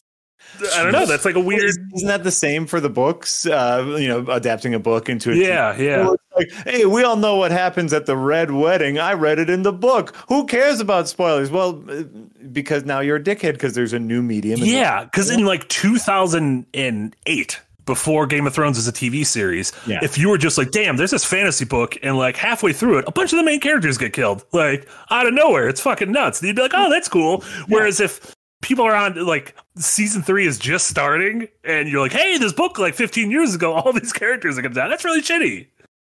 So I feel like we need to be, we need to have room to discuss spoilers because we need to discuss art in its entirety. Yes. We need to discuss stories in its entirety. I feel like also people need to, if you are very like conscientious of spoilers and you want to go in fresh, you kind of need to take some of the responsibility in your own hands by staying out of certain public grounds, communal spaces. Stay away from podcasts called The Recap. Yeah, exactly. Someone did get mad at that for like we said we discussing the new episode of Mando, and they're like, I can't believe you did it. But at the same time, you don't have to be an asshole about like I don't want anything spoiled. I don't want to be the person who spoils something for someone, but at the same time, like I don't know, like I don't know if there's a statute of limitations on it. If we are going to have a full, if we are going to do our jobs as critics and commentators, we have to be free to fully talk about whatever piece of art we are talking about. Yeah. But we can also say at this point, like I know, a lot of movie reviews will say, here's the spoiler-free review after this time code. Fuck all to everything. We're about everything. And I appreciate that as a viewer. Absolutely. It's tough, though, when so much of what we talk about is a smorgasbord of media across mediums. Yeah. So like we'll be talking about games, but then we'll also be referencing movies and TV shows. And so like our main topic might be Elden Ring, but if we start pulling from other things, you're like, oh shit, well, what's the statute of limitations here? And like we just did something else all about endings. And we were like, well, what? I don't feel like we spoiled anything that was like too recent, but like clearly we're going to be talking about, if we're going to be talking about endings, we're going to be talking about how certain games, end. Of course. And that's where it's the viewers or listeners' responsibility to try to stay away from as much as possible, and like be okay checking out for a little bit. Like also like stuff made for the internet doesn't go away usually. Like just wait until you see a thing and then go back and watch that review of the whatever or that discussion of the whatever. It's okay to step away from the internet for a little bit. It's like 70 degrees in Milwaukee today. It's beautiful outside. Go outside. Insane how nice it got as soon as all those hellions left. As soon as all those dorks left Milwaukee. Father Spring. Is there a Father Spring? There's a Father Winter. Mother Summer. Uncle Spring. Uncle Springster. Aunt Fall. It's me, Uncle Spring. Come in here. Come into my van. I got flowers. Oh, Uncle Spring's back. Yeah, Uncle Spring's back. You guys been watching anything? Oh, I just want to say, I'm not going to spoil it, but this weekend's episode of Succession was really good. And that show was really good. And I highly recommend everyone watch it because it is wonderful. Oh, heard nothing but good things. It is. It is great. Does it overcome? And also reading about sorry, what'd you say? Does it overcome the whole, these people are horrible? You should watch. No, they're bad people. Bad happens to them. No, they're bad people. Because it's just one. Still bad people. It's like reality television, but with a plan. Yeah, I mean it's hard because I described it. It's like watching like a Shakespearean drama about the Trumps, but they're like they have a magnetic quality to them as opposed to like a completely like repulsive quality to them. So have either of you guys watched Succession? Yeah, first episode. Hated every last one of them except the old man. His name. Logan, the main character, Logan Roy, Brian Cox. Yeah. He played William Stryker in X-Men 2, X2 United. He did. He created the Wolverine. Right. Yeah. Wow. He also says the F word a lot. He does, yeah. I don't think that was X-Men United, was it? It wasn't. X2, X. I think it was just X2. I think X-Men 3 was X-Men United. X3, X-Men United. Were they not united in that second? You know what was cooler? You know what was cool? Nightcrawler. Nightcrawler was cool. Nightcrawler was cool. I want to say it was the third X-Men movie that the X-Men were working with Magneto, and that's why it was X-Men. No, it's called Last Stand. 3 is Last Stand. 2 is when they're with Magneto. I remember because of the whole iron thing, because I was a child and they showed man butt. I was like, oh. Man butt. Man butt? Is that a mutant I didn't know about? Yeah. His name is Beast. How dare you call him man butt? Okay, you guys haven't watched Succession. So you guys can't be on my new Succession recap podcast, which is called Success. So every Monday we get together and have a Success. I'd do it for that because I enjoy getting into discussion about those kinds of things. But certain shows, as I saw the first episode of that, I hate every last one of you. And I don't care if you're all like guillotined in the end. It wouldn't make up for how much I despise you all. But how good is the opening theme by Nicholas Britell? He's on the piano. Oh my God, his music is so good. Music is good. Yeah, he plays the piano very well. It's good music. Plays the piano very well. Lampy with a highlight message. Marty has recently been repeatedly spoiling Skyward Sword for me, and it only just came out on Switch. I'm sorry, but you know what? Link's sword becomes a woman, and the two of them fall in love. They haven't fallen in love yet in the game, but I think they're going to. Don't fuck the sword. Don't do it. Wise words from a good man. Lauren with a $5 dono. Thank you so much. Grab Soapbox. The second part of Gundam Witch from Mercury is so goddamn good. 10 out of 10. No notes. I haven't watched any of it yet. That's a spoiler. The first part is so good. The first part is so good. It's so good. That's a spoiler. I think that's you spoiled it. Oh no, the spoiler soapbox. Aside from Succession, I'm halfway through Beef. Have you guys heard about Beef? Yes, I've heard nothing but phenomenal things about Beef.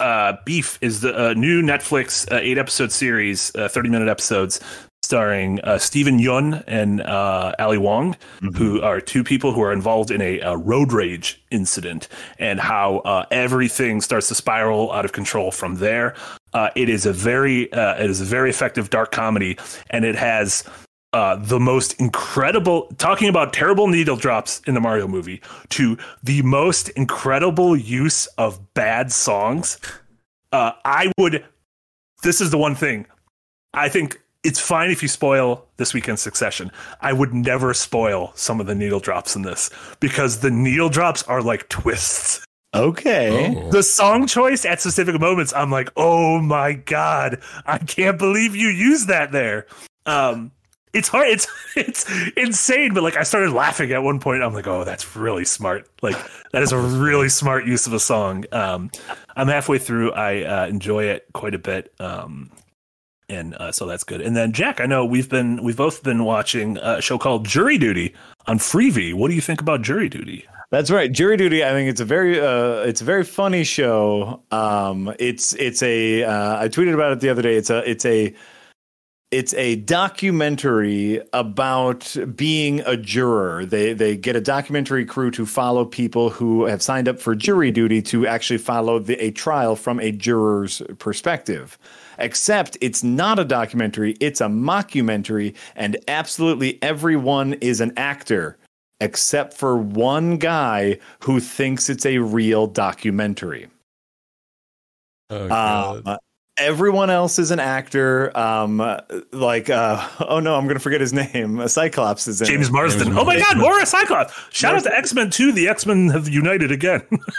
James Marsden is in it playing himself. James Marsden, yeah, plays in L.A. and he's trying to get out of jury duty because he's such a famous celebrity. Yeah. And this man who is trapped, like in a reality that is not real, is so kind and so like good-hearted that it makes all of the bullshit around him extra funny. Yeah. For full disclosure, this is directed by my cousin and longtime comedy partner. Oh, is it really? Jake Szymanski? Yeah. Oh my God, it's incredible. So I got to see a couple of the episodes pre-release cuts, and then like how they changed them for release. Yeah, but so funny. Like it's like I'm biased just because Jake and I have almost the exact same sense of humor, so I'm just going to find it funny no matter what. But I genuinely think it's very funny. Interesting release schedule. Also, it's an 8-episode series. Yes. The first 4. Also, so it's on a thing called Freevee, which I understand if you guys don't know what Freevee is, it is I believe a part of Amazon, or it's IMDb's free streaming service that is ad supported. App, or it's part of Amazon. Yeah, one. Yeah, and you don't have to sign up for it, but everything is ad supported. So you'll watch these episodes, and an ad will pop up every once in a while. It's not egregious or anything. It's worth it. The first 4 episodes released last Friday. The next 2 episodes are releasing this Friday, and then the last 2 episodes are releasing the following Friday. So an interesting like melding of binge release and weekly release. Yeah. Yeah. Well, it's very, very funny. Especially like if you like things like, if you like mockumentary comedies, things like Borat. I know they worked with Borat's producers, Sacha Baron, Borat's wife. They worked with Sacha Baron Cohen's producers on this to help, sell The Lie. Yeah. Very, very funny. It has a little bit of like Nathan Fielder vibe to it, like The Rehearsal or Nathan For You kind of. Yeah. And they're very consumable episodes. Beatmaster has it's like 25-minute episodes or something. So nice. a lovely little show. Also, if you're looking for another comedy to watch, and I'm going to put comedies in big old quotations, but I don't know if I've talked to anyone yet about Paul T. Goldman. Oh, my God. Have you seen it? Yes. Oh, my fucking God, everyone. For those who know me outside of The Escapist knows that I love So Bad They're Good movies.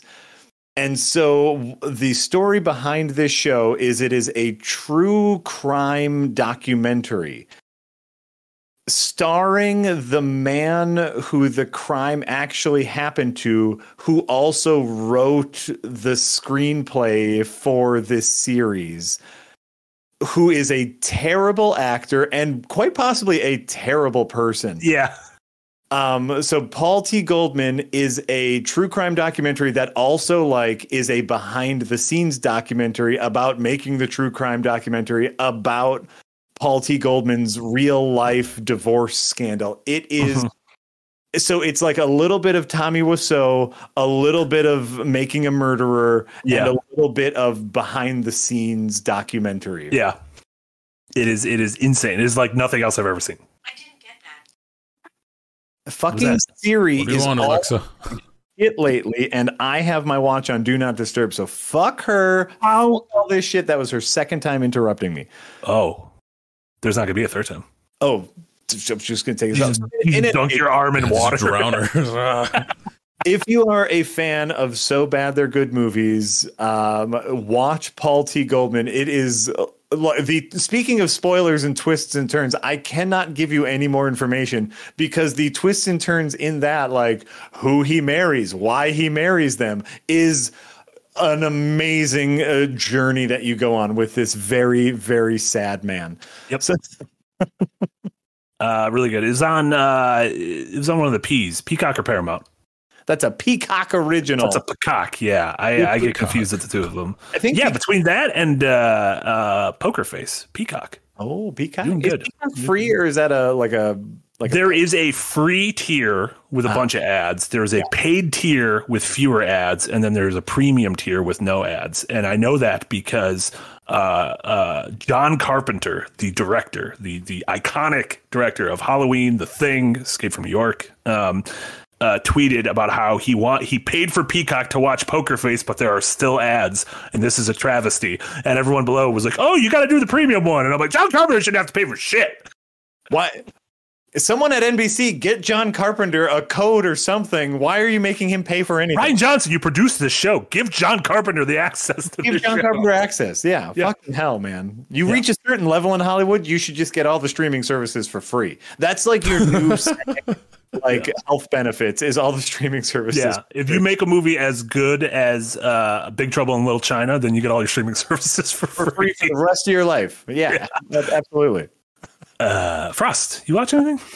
Watch anything? It's what did I write down? Got Matilda on here in the Goonies. Oh, old school. Oh, nice. Okay, Matilda, the original Sean Matilda, Astin. or the one that just came out on Netflix? Original with DeVito and beautiful. I was like, man, they don't have ugly people like this anymore.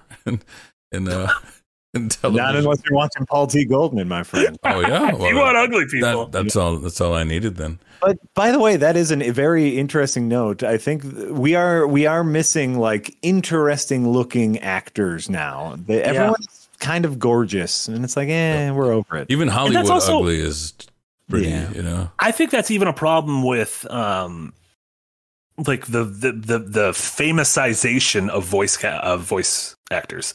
Of like the Mario movie, instead of casting like great voice actors, they cast famous actors. Why did they some of them are really that good. To me? But like, I'm always like, why can't we just like? They are different things. Being a live action actor is very different than being a voice actor, which is silly because of like Kung Fu Panda did that, and I went, this is going to be weird because they crammed so many voice actors, and they really didn't get that many voices. And I was strangely okay with this, as opposed to Donkey Kong this time with his God, it's Seth Rogen. Just Seth Rogen. Seth Rogen. I was not having a good time with it. Like, that's the thing where it's like Charlie Day as Luigi, he doesn't necessarily like Charlie Day it. Yeah. Whereas like, if you cast Seth Rogen, he's gonna Seth Rogen it. So that's kind of useless. One of the funniest jokes I saw on Twitter over the weekend. This is gonna be spoiler for last year's film, The Fabelmans, based on Steven Spielberg's life. Oh, I know exactly what you're talking about. Go. The Fabelmans is based on Steven Spielberg's life, which includes his mom having an affair with his father. And the person his mom has the affair with is played by Seth Rogen. And so someone's like, imagine Spielberg in a theater watching the Mario movie, and when Donkey Kong comes up, him leaning over to the person being like, that's the guy I cast as the guy who fucked my mom. Yep. That's actually a different one from the one I thought. It was... Imagine, is this a new genre of goofs? Yeah, it was. It's like, Spielberg was probably watching. What was it? Superbad? No. Oh, he was Pineapple Express. That's it. So imagine Spielberg watched Pineapple Express and went, "That's the man. That's the man who fucked my mom." I think that's a wonderful genre of joke. So I'm a big fan of that. So Matilda, are you gonna watch the new Matilda? I don't think so. No, I don't think so. I'm more of the Casey said, I just watched the new Matilda and I can't wait to talk about it. Casey has Matilda thoughts. Well, if it's good, then it's good. Well, I don't know what kind of thoughts those are. Those no, that's fair. He does just want to talk about it. Yeah, no. That's more so the compromise with, because those are the films my girlfriend likes. I binged Guy Ritchie. So, your Lock, Stock, Two Smoking Barrel, your, was it Snatch? I haven't done Man from U.N.C.L.E., but that's next. I think that's on HBO. That's a good one. I like Man from U.N.C.L.E. Little Henry Cavill, the gentleman, obviously.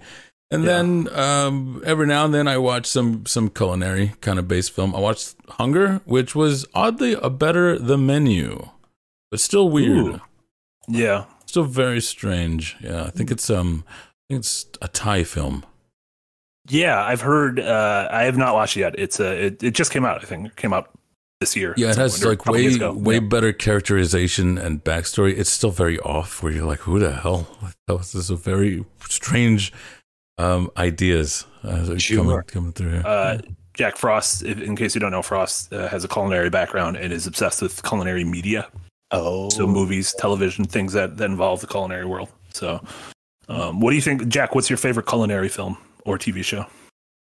I mean, if I say Ratatouille, am I being big? No, it's really good. That's the best one. That's good. Oh no, and that's not even true. That's not even true. It was Adam Sandler as a little chef going through a bit of a midlife crisis. Spanglish. Like that. I don't remember that movie at all. I mean, I got the answer right, but I don't remember it. Like Adam Sandler in Spanglish as like the owner and head chef of an up and coming restaurant who's trying to keep his life simple. Who's also dealing with some marital problems and kind of has a little infatuation with a younger lady, not really younger, just younger. Are you thinking chef? No, very similar, right? Wow. See, I figured Favreau was a hack, but still, that is like so damn similar. and then like cooks this the younger lady like asks Sandler to cook like his favorite meal, and it's just this gorgeous. Spanglish is a wonderful cooking movie. Cooking as metaphor. I'm down with cooking as metaphor. Yeah, that's it, because it's Nick who says he loves his Iron Chef and all that, but I don't really partake in those. I like cooking as metaphor. Stories told through the medium. Yeah. And are you excited for the Flaming Hot Cheetos biopic that's coming out? Oh my God. That is a real thing. That is not a lie. What? There's a Flaming Hot Cheetos is it called Red Dye 40? Coming out. We're in the era of everyone's making movies about products, like the history of products. So we have Air, the Affleck Damon movie about Air Jordans. We have Tetris, which isn't about Tetris. It's about the making of Tetris and making money off Tetris. We have the Flaming Hot Cheetos movie coming out. We have the BlackBerry movie coming out about the creation of the BlackBerry phone. Supposedly, Jerry Seinfeld is attached to. Jerry Seinfeld. Wait, is he attached to the Cheeto movie? Hope so. What's it called? Unfrosted. Jerry Seinfeld is making a biopic about the creation of the Pop-Tart. Flamin' Hot. It's just called. It better have Paula Poundstone in it. Called Flamin' Hot. Does she love Pop-Tarts? What's going on there? I didn't get that reference. Oh, Paula Poundstone, current NPR everyday woman, former and probably also current stand-up comedian, had this is the first memory I have of stand-up comedy where I was like, I get this as a very young child, is watching Paula Poundstone do 15 minutes on Pop-Tarts. She had a whole Pop-Tart routine. It was an entire thing. And like as a child, I was like, I understand stand-up comedy now. This is brilliant. You've done it again. Awakening. They film. I don't know if you listen to NPR's Wait, Don't Tell Me. Paula Poundstone is often a panelist on that. My wife and I, big fans. We went down to Chicago to see a live taping. Paula Poundstone was there. We met her afterwards. We got a chance to take a picture with her, and I got a chance to tell her how life-changing her Pop-Tart routine was. And she goes, "Oh, I hear that a lot." And sign a thing and go away. Incredible. Pop-Tarts, do you eat them cold or do you heat them up? Does it depend on how depressed you are? Cold, unless it's a s'more one. You can only have those hot. Oh, fuck no. Because you know why? Because heating them up takes too much time, and I want to eat them faster. Especially the s'more ones. The s'more ones are you guys good at toaster? Oh, like degrees of toast? Yeah. I'm pretty good at eyeballing those, yeah. I dated a girl once who was very bad at toaster, and would just burn the shit out of everything. And it was probably like ultimately why we broke up. But it was just like she was so bad at toaster. Yeah, I knew that's like a big red flag. Yeah. I knew someone though who could never get it toasted lightly enough. I said, at that point, just hold the toast to your breath and go, like, that'll be enough.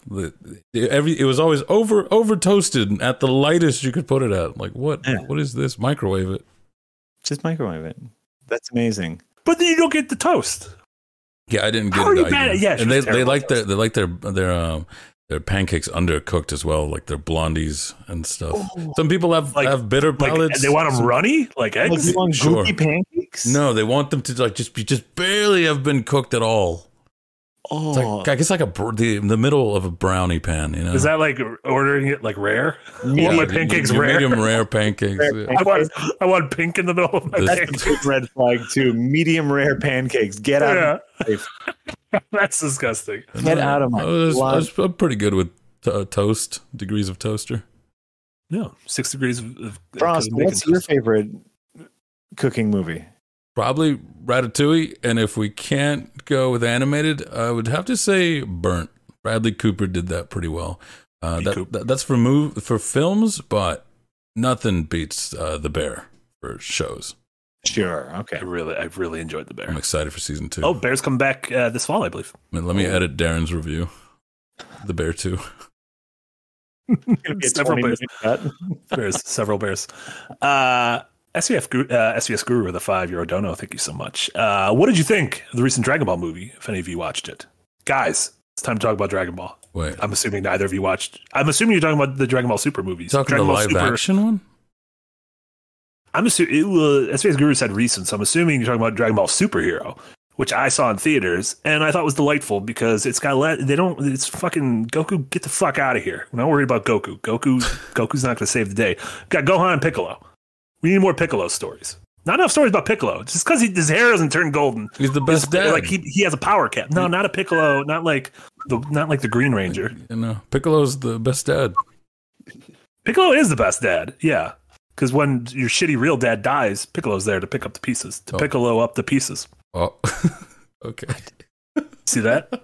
Was that a spoiler? That was a spoiler for the 1994 anime Dragon Ball Z. Lampy with a £5 dono. Thank you so much. Frost says he has a culinary background. Ask him what tool he uses to make smash burgers.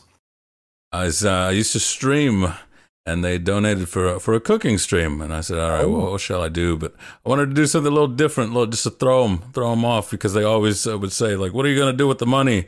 I was like, gold leaf. The joke was I was going to waste it, and I did, but I bought a dildo. I made smash burgers by pressing down on the spatula with the dildo. Was it a gold leaf dildo? No, sadly, it was a. By the way, did it work? Oh yeah, the crispiest crust you ever did. Yeah, and you know why? Because of that silicone, right? That silicone really got all the crevices. Dildo Smash Burgers. You're welcome, America. For a second, I thought you said Dildo Smash Brothers, and I was like, Nintendo is definitely going to send a cease and desist to whatever that is. They'll get the adult market too. Oh my god, a different dildo for every Smash Brothers character? There's so many of them. Oh god. Tommy Dionoth's Archives. Oh my gosh, with a $5.50 Canadian donation. Thank you so much. It might just be me, but I feel like the massively overrated Last of Us show on HBO may have been why a Mario movie has a mixed reception from, quote, professionals. Are the professionals mixed on Mario? I think most of them say it's quite shit. Yeah, I think are not mixed up. What Tommy is saying is the reason professionals don't like the Mario movie is because they're saying it's not like the Last of Us HBO show, and I don't quite I don't abide by that. Tommy, as a semi-professional film critic, I understand the difference between a prestige drama television series and a family-friendly movie. Mm-hmm.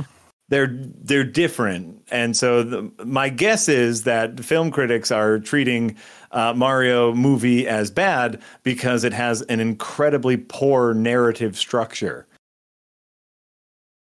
And while I have not seen The Last of Us show, I have played the game, and the one thing I liked about the game was the story. I enjoyed the story up until the end, but that's a whole thing. I enjoyed most of the storytelling. I just thought it took way too long. And so if you take that story and say shrink it down to how many episodes? 9? Yeah, you shrink that down to 9 episodes. I'm betting that's a pretty good story by capable actors and a good production company. This is just different things. Let's just all settle down. Yeah, not enough needle drops. Not enough. I need a hero. Where's holding out for a hero? They even wait. said, Aha was that song? No, wasn't. It was an '80s song though. I think it was Wham.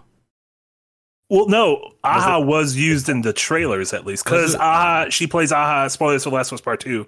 There's one scene where she plays Aha on the guitar. I think. Aha. But 80s music means danger. That is true. We learned that from The Last of Us. No, but see, I wouldn't consider those people professionals if they go, I saw the best movie I'm ever going to see, so anything that doesn't meet its standards is absolute garbage. It's more like palette was reset. We watched Mario, and then there you go. Like, yeah. And again, like I think it is sort of what we talked about earlier of like you can make a good kids movie. You can make a movie that is for children, but is also a well-made movie that adults can enjoy. But all those aforementioned animated movies we talked about. And Bluey. I love Bluey. Beast March with a $5 dono. Thank you so much. It's quite dispiriting that Mario made a fortune while the D&D movie, which was legit good, may not even break even. At least I have Vox Machina. I have a feeling the D&D movie is going, like Game Night, is going to be really big on VOD and streaming. I don't know where the D&D movie's landing. Like, I don't know if it's going to Hulu or whatever, HBO or whatever. But I have a feeling that is a movie that's going to have a lot of life and a lot of legs and a strong word of mouth. And like Jack was saying, it had a small dip after the weekend, which is always a good sign. That's a movie that might have legs. So we'll see. Yeah, like I'm looking it up on Box Office Mojo right now. So like if you compare its opening weekend to the next weekend, it had a very, very tiny dip. Yeah. Whereas something like I think Quantum Mania had something like a 75% drop. Right. Which is like very bad. Which is insane. Yeah. I don't see what its production budget is, but it looks like it's made a decent amount of money here. And you don't know like D&D globally or things. Mario. D&D. Oh, sorry. D&D. Mario's making a lot of money. 124 million. World made or cost? Made. Okay. And so I don't imagine it cost much more to make it. I think the D&D movie is going to make money. Yeah, and I also don't know what like none of those like Chris Pine is like a big-ish actor, and Michelle Rodriguez, but like none of them are like fucking. I don't know. I imagine Chris Pratt probably got paid more than any of them did. Oh yeah, and that movie's got a shit ton of big actors in it. It's an interesting film. I see Michelle Rodriguez. I feel is like The Rock. Is always kind of playing herself. She is. Very also, big news, guys. I'm doing a Lost rewatch, and she's gonna be showing up soon. Let me tell you guys, Lost. She's in that. She appears, yes, not for an extended period of time, but for a bit. Hell yeah! Lost is so weird to watch on a 4K TV now because it is that 2004, especially that first season. That was sort of like we were like entering the HD era. It was a weird transition period. Mm-hmm. It is clear that they used several different types of cameras, some of which were HD future proof and some of which were not. There will be shots in a conversation where it's like, oh, this looks great. I can't believe how good this looks on a 4K TV. Mm-hmm. And then the next shot, I'll be like, oh no, like did you use like one of those this like old windy cameras? Oh, okay, so this was on a phone. Yeah. What is going on? The Nokia. Yeah. Lost was the best. I love Lost. The best until it wasn't. It's going to remain the best. And it'll never die. That's a show of legend for me. I'm scared to watch it. I feel like I should just watch Yellow Jackets now. Yeah, Lost. I mean, Lost is 120 episodes, and it's so fucking. There's so many episodes. That's nothing to a man who's binged One Piece.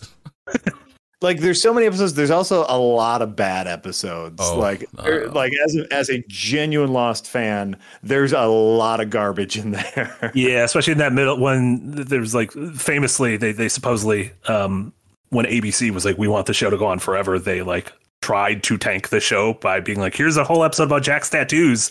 This is what the show going on forever is going to look like. And then they were like, we don't. Well, and then it got caught up during that year's writer strike. Yeah. Like, So like they couldn't do rewrites on episodes that were written, and generally speaking, the first script for an episode isn't good. So like they have writers rewrite it, but garbage. Which speaking of, we're a looming writer strike is upon us. Which could happen in May, which would be interesting to see. And the big issue now, understandably, is streaming rights. Because before, writers would be able to be like, oh, well, we'll get more money on the back end when shows hit DVD and are syndicated and stuff. And now that doesn't exist. And so and people don't know what that means for streaming. And it's interesting to see, dumb business tangent, but like certain movies that are made for streaming services have almost inflated budgets. And you're like, why does this rom-com have $150 million budget? And it's because actors don't get back end points. Actors, they're like, we have Scarlett Johansson, we need to pay her everything up front, as opposed to paying her less, and then she gets a percentage of the cut, of the theatrical box office. DVDs. Right? Yeah. Because they won't anymore. Well, no, and I know like there's also particular addendums that the writers are trying to get as far as remakes are concerned, where it's like the original writers of like The Lion King didn't make anything off of the Lion King remake. Things where it's like, if you just remake something I made, I should probably get a little bit of that because I helped make it, right? Yeah. Like I was curious, even like in the gaming world, like Resident Evil 4 remake just came out. Like how much does Shinji Mikami, who directed Resident Evil 4 proper, get from that? Like, do they even have that in contract clauses in 2005? Of course not. Like, what was it in the Mario movie? In the credits, the DK rap is credited to Donkey Kong 64. It's credited to the game it came from, instead of Grant Kirkhope, rap. Like fucking hell, y'all. Yeah, get better. Do better. Get better. I don't have anything else. Do you guys have anything else? Do you guys have anything else you want to talk about? If we're going to talk about stuff we've been watching, with the house chaos in general over the last couple of months, like my wife and I haven't had a separate TV from the children. Normally like we have like an upstairs TV and a downstairs TV. The children usually take the downstairs TV. My wife and I take the upstairs TV.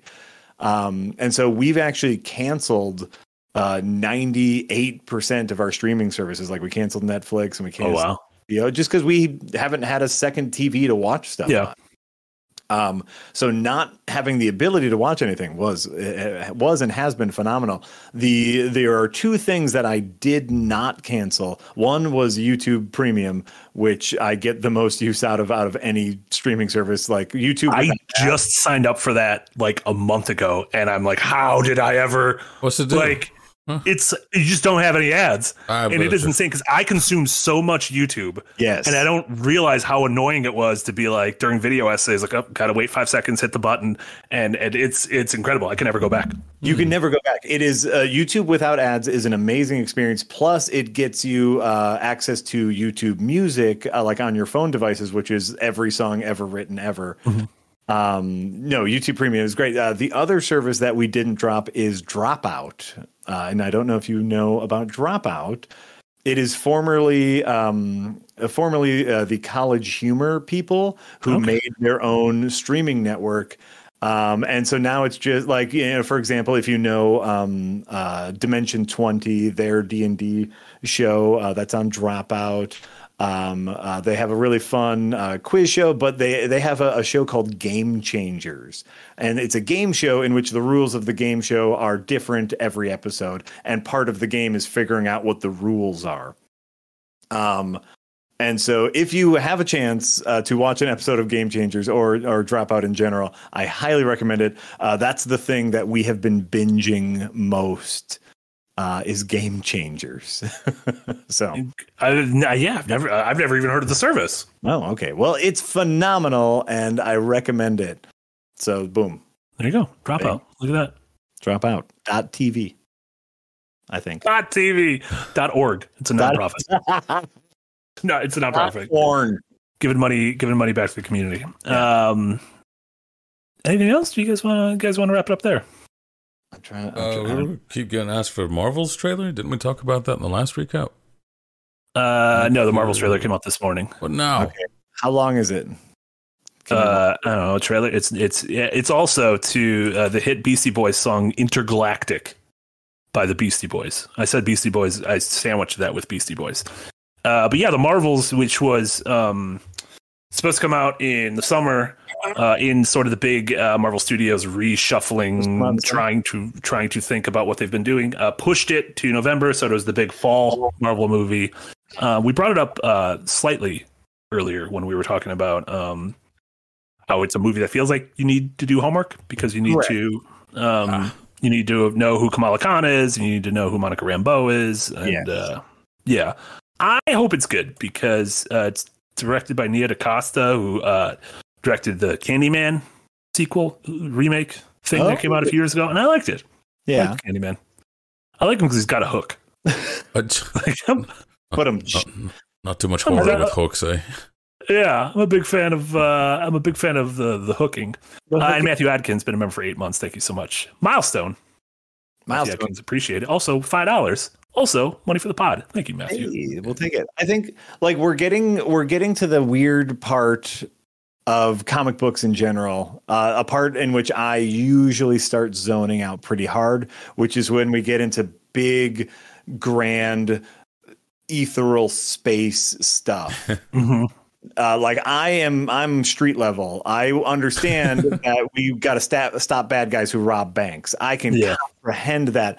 I can kind of comprehend when we get to like larger, like saving the planet stuff, as long as it's real basic and simple. I'm a simple man. Once we start getting into like the complexities of space and dimensions and all that hookity bookity, that's when I start checking out in comic books, and we are hitting that point within the Marvel movies. Also, I'm trying to like watch this trailer in the background while talking about this, and it's just not loading for me, so that's not going to happen. So much for that YouTube Premium. Yeah. The sort of the crux of it is the three of them, their powers are somehow connected, and they keep swapping places. So Kamala Khan will all suddenly appear in space wherever Captain Marvel is fighting, and then Captain Marvel will appear in Kamala Khan's bedroom in her house in New York. Okay. And they like can't control it, and so Freaky Friday. Little Freaky Friday, yeah. I don't know if someone like peed in a fountain. Was that what Freaky Friday was about? Yeah, that's the one. Yeah. That's or was that that was a Jason Bateman movie, right? Peed in a fountain. Jason Bateman. You're thinking of body swap. Pee in fountain. Why are they peeing in the change up? Oh, the change up. Jason Bateman, Ryan Reynolds, the two of them, I believe, walking back from getting brewskis, peeing in a fountain. Lightning strikes, and they switch bodies. Oh, there you go. So let that be a lesson. Strange. Figure out what the lesson is. I love Miss Marvel, the comic book. That's actually one of the few current comic books that I continue to read. I think it's really good stories. Kamala Khan is very street level. She's a street level hero. That's why I like her. She's very, very small, very Spider-Man-y. Mm-hmm. I dig it. I was not a huge fan of the Captain Marvel movie. And I was also not a huge fan of WandaVision. I thought it did some interesting things. And so it's like, and I know that's where Monica Rambeau comes from. Yeah. And so it's like, it could be good. It might not be like anything, right? Like it could be good. It might not be. You can make a good movie out of anything. Hell, like if you told me that they were making an Ant-Man movie before that came out, I'd say that sounds really dumb. But then you put Paul Rudd in it, and I'm suddenly very. And you're like, it's pretty good. Yeah, like Paul Rudd. I'll watch him in anything. He's Paul Rudd.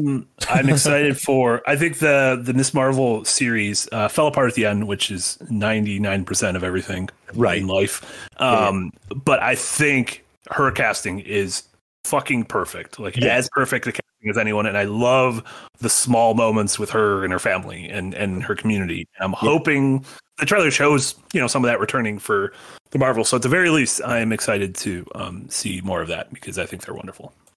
I like she's very endearing as an actress. Her character in Miss Marvel is very fun. The show itself was a little, Yeah. you know. Yeah. I mean, eventually people just start throwing fireworks at each other, which is how all these things. Well, and I appreciate the way they did her powers, because there's no way to make stretchy powers look good in modern cinema. That's my real hot take, is like, we can't ever have a Fantastic Four movie because stretchy powers look stupid, and they continue to look stupid. We haven't hit a point in CG where stretchy powers look good. They all look stupid. I'm sorry. What about stretchy pants, like a Nacho Libre? Stretchy pants. And her powers are stretchy, and so they had to think of a different way to do her powers. And it's like, it's fine, it's okay. They do them a little differently. Yeah. Fantastic Four coming to theaters 2025. I know they're working on it, and it's not going to look good, Mr. And this can be tough. Tyrell, you brought up the One Piece. Netflix is doing a One Piece adaptation. Isn't his whole thing? Frost, you know One Piece, doesn't he? Like stretch. Yeah, I imagine they're gonna do the thing that Hunger did, because they used actors and not cooks, where it's just a lot of cinematography stuff where it's like, look, there's hands near the pan, but you're not actually seeing what they're doing in the pan. It's like a weird angle from underneath it where you see the flame in the pan, but like, they're probably just drawing circles or something inside the pan. So you'll probably that man isn't actually stretching. So you'll just see Luffy do this, and then the supercut to the person being punched. So you're just seeing fist over here, and your mind finishes off the like big stretch. You're like, whoa. Well, I think like in an anime adaptation, there's way to stylize that in fun ways. Mm-hmm. But I think if you're trying to make a serious or realistic, big old quotes under realistic. If you're trying to make it realistic, stretchy powers will look bad. Mm-hmm. So also invisible powers, I won't even be able to see you. You're not even there. Are you kidding? That's the best one because it's so cheap to film. You're not even there. Oh my God. Actually, that was a sketch that I tried to pitch years and years ago, and I think it got stolen by someone who was listening in on that pitch. Was a fake trailer for the movie Invisisnakes. In which, oh my God, they're everywhere. And you cut to an empty room, and it's just like the cheapest action-packed movie ever made. Oh my God, the snakes wrapping around me. It's just Invisisnakes. I'm a big fan of Invisisnakes. Me too. So no, her powers are going to be very easy. Yeah. What about Michael Chiklis turning into a bunch of rocks? Is that who he played Ben. No, he played him in the pair of Fantastic Four movies that were bad, as opposed to the single Fantastic Four movie, which was also bad, as opposed to the Roger Corman Fantastic Four movie, which was also bad. I'm mostly concerned to see who the Torch is. They tend to have glow ups, Chris Evans, Michael B. Jordan. If anyone has hope, it's the Torch, whoever that ends up being. Don't forget about Bug. We would never forget about Bug. Wow. The actor who played Bug in Uncle Buck was the Human Torch in Roger Corman's Fantastic Four. Yeah. He had a big glow up. When's the Bug cast? When's Bug Week? When's Bug? We already did Willow Week. We need Bug Week. We need another unhinged. This fall, we need another unhinged deep dive. It's going to be Barbie. The Barbie game, the Barbie movie. Oh, yeah. Do we have a Barbie game? Surely there's Barbie games. I mean, there's a lot of Barbie games. Barbie goes on horse adventures and stuff. Do any of you currently, right now, own a Barbie game? You're asking us or chat? I don't have them on. I'm saying, for Frost and Marty, do either of you have a Barbie game right now in your house? They're in my other Steam account. No, I have. I own NBA Jam Tournament Edition. That's the closest. Kind of like Barbie. NBA Jam, the Tournament Edition. Oh, okay. I'm sure there's got to be like a Barbie survival crafting. Barbie Don't Starve. Barbie on an Island. Oh God. Wow. Yeah, it could be spooky. Pure Pyro also with 100 bits. Thank you so much. Will you do more group streams like Power Wash and Sea of Thieves, Stardew Valley as a 4-player multiplayer? I'm sure we'll do some more of those. Those were fun. I really liked Power Wash Simulator as a 4-person stream. I love that stuff. And we're doing, I believe, maybe this weekend or maybe some weekend, Crime Boss Rockay City. Whoa. Which is 4 players. And that stars Michael Rooker, everyone's favorite. Old Rook Daddy. Rooker. Old Rook to Queen's Bishop. I don't know what any of that is. We should end this. This is 2 hours long. Wait. There is a Barbie and the Three Musketeers. Yeah. Like Candy? Which is a Metroidvania Barbie that came out for the Wii, the Nintendo DS, and PC. What if it's good? Hidden gems. What if it's good? Full motion video cutscenes taken directly from this film of the same title, Barbie and the Three Musketeers.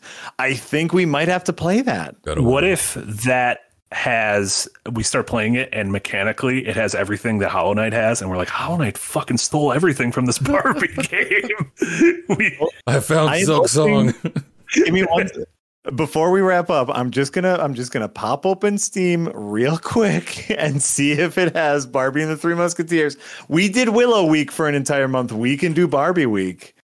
Oh my god, Barbie Week this summer would be huge. Barbie Week, if they have it, like if I have to bust out my Nintendo 3, I have my 3DS can do streaming to it. I don't have a DS because you can't play DS games on a 3DS, right? Or can you? You can play DS games on a 3DS, right? Oh, sure. Well then you just can't play Game Boy Advance games on it, I believe. I have a 3DS that is capable of streaming. Oh man, I'm just going through a list of Barbie games. Barbie Story Maker. Yeah, Barbie and Three Musketeers looks like a Metroidvania. It looks like a Metroidvania. Hold on. But how can we play it, Barbie? And I have my Wii. Of course, I have my Wii still. This is why you hold on to all your old consoles. And the Three Musketeers. Okay, hold on. Barbie and the Three Musketeers. Oh, game, of course, not the movie, because it's based off of the movie Game. How can I play it? How can I play it? Let me in. We can play it on the Wii. Let me in. Let me in. Where do I get it on PC? Probably eBay for like $70. Is it Steam Deck? Is it Steam Deck compatible? Oh my god! Fuck yeah! Playing it on the Steam Deck. Could you imagine barbing out? That's what's gonna like remove Dredge from my most played right now. Is just. Did you buy it during your Wii U shop closeout, Marty? I didn't. No. Rest in peace. It was not one of the way too many Wii U and 3DS games I bought during that terrifying month. Okay, we're gonna close up shop there. Oh my god, it's on an abandonware site. Okay, yeah, so we can play it. All right, great. We did it. Nick says 2-hour podcast thing. It's not a podcast when we're talking about Barbie. It's called the Barbcast. Talking about Barbies. We're gonna Nick. We want to play a Barbie game. I want to play Barbie and the virus that comes with it. Yeah, okay. Barbie Week, late June. Barbie Week. Okay, I will work on getting a Wii copy of Barbie and the Three Musketeers so we can do an official Barbie Week. Time. Yeah, because when is the Barbie movie comes out? July 21st. Okay, so this will be a nice summer thing. Great, perfect. And then Frost, you work on getting an Oppenheimer game. We'll all wear our summertime outfits. Oh my god, like sleeveless shirts or button up. Button ups, no undershirts, and I'm gonna wear a big summer hat. It's gonna be wonderful. Yeah. Thank you guys so much for tuning in to watch. We really appreciate it. In an hour, we'll be back with the editor's backlog. Nick will be playing Katana Zero. Ooh, great game. I'm a big fan of that. With you, Frost? I assume. Have you been asked yet, Nick? I just assume at this point I just wait for the bat signal, the escapist E in my room. So tune in for that, and then we'll have our regular schedule. Yes, it's Frost. I guess just to see, I think it's just safe. You're just a regular. Right, You're regular. Oh, see, Nick's saying we got to go bleach blonde. I'll do it. Just swap this dono to Barbie Week, and I go beach blonde for it. Do it. Down. Think about that. Okay, I can buy a brand new copy of Barbie and the Three Musketeers for $33.99 for the Wii right now. That's not bad. Be buying it. Oh my god, I just bought it. Oh my god, I just fell. Oh my god, what happened? Oh my god, I blacked out, and suddenly this thing was at my house. I don't know. Blacked out, and it's coming to me. All right, it was incredible. And then we're back to our regular schedule for the entire week. So tomorrow we'll have Breakout in the evening and post CP. We'll have Thursday. We'll be finishing probably Max Payne 3, starting whatever next 360 game is. I think possibly Alan Wake. And then Casey and I will be starting Half-Life 2.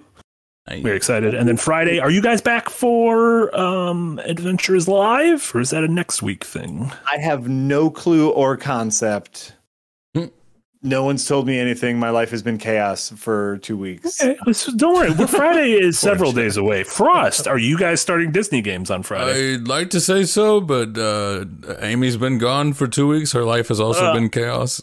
So I'm going to give both of you homework, and that is by Friday, to figure it out. To figure out what we're doing. Yeah. By Friday, sort your shit. Either don't do it or do it. My guess is that we are not doing it this Friday. Okay. So we can prepare. Adventure is live, so we can prepare for next Friday. That's what I'm going to say right now. That makes sense.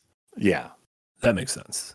You know, so we're gonna figure it out. It's fine. Yeah. We all before we leave, play that game. Before we leave, with a $10 donation, partial dono for Jack to buy the Barbie game. I already bought it. You fuckers, I already bought it. I'm going to dust off my Wii and I'm going to play me some Barbie and the Three Musketeers in anticipation of the Barbie movie. It's going to be great.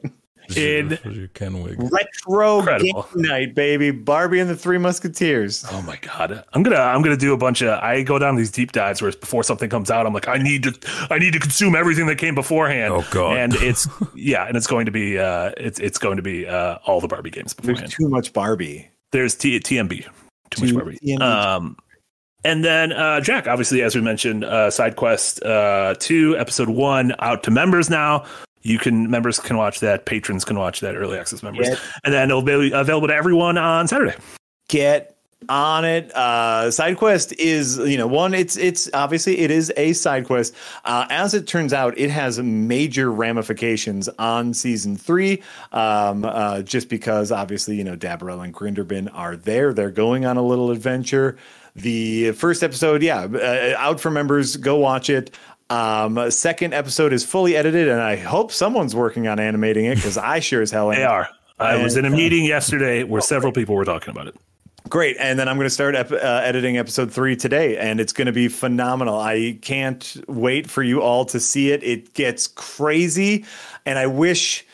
what's extra crazy is I want to talk about Side Quest so bad, but I also want to talk about season 3 so bad, which is done. We're done filming all of season 3, and I just want to have a conversation with someone about it, but I can't. You can't. That's how it's to make a movie where you film it like this. The Jury Duty, they filmed that pre-pandemic. Yeah. Now. And all these people have to just sit on their thumbs and not talk about it, even though it's brilliant. So, Side Quest, y'all, get on it. Yeah. How many episodes is this Side Quest going to be? Just 4. It's just 4 episode Side Quest. But I can't go in anymore. You guys got to watch it. You guys got to. I've seen episode 1. Omar showed it to us while we were all in Milwaukee, and it's so much fun. Brilliant. So Brill. As they say. Frost, what have you been up to? What should folks check out? Let's see here. We've got a new cold take about old design, a little of that lovely old design that you know and love. And the 3MR just came out for Rusted Moss, which is it's in the top contender for Game of the Year. If Dredge is my cozy Game of the Year, this is my spicy Game of the Year. That's that good sweat that Marty and I talk about, where it just kind of keeps pushing you, but the difficulty pacing is so good that you can just walk off elsewhere to have an easier time of things, and it's great. Haven't had a game like that chose to push me when the whole point wasn't to push me. So you go into Cuphead, but you're meant to suffer for Cuphead. Yeah. You're not meant to suffer for Rusted Moss, but you can choose to suffer for it, and it is incredibly inviting for that. It's amazing. Plus, grapple hook Metroidvania, fantastic. Grapple hook Metroidvania. You sold me. You sold grapple hooks. Yeah. Also, your new cold take is wonderful. I loved your running Sonic the Hedgehog gag. Every time you would say "and Sonic the Hedgehog," it made me laugh out loud. That was beautiful. People still don't know. He hates it. I think you don't know how I feel about Sonic. He hates it with a question mark at the end. I love it that Sonic the Hedgehog was a genre. Yeah, it's its own thing. My favorite genre of gaming. Yeah. And then tune in for all those aforementioned streams. Check out the website. We've got a bunch of great content over there. And thank you to everyone in chat who watched, who chatted, who supported, who donated, and who are members across the various services. We highly appreciate it. Thank you guys so much. And Jack and Frost, thank you so much for joining me. Once again, this was recap episode number 29. And we'll see you all back here in about 50 minutes for Katana Zero with Frost and Nick. I turned Bye, everybody. Too early. Oh no, the cigarette.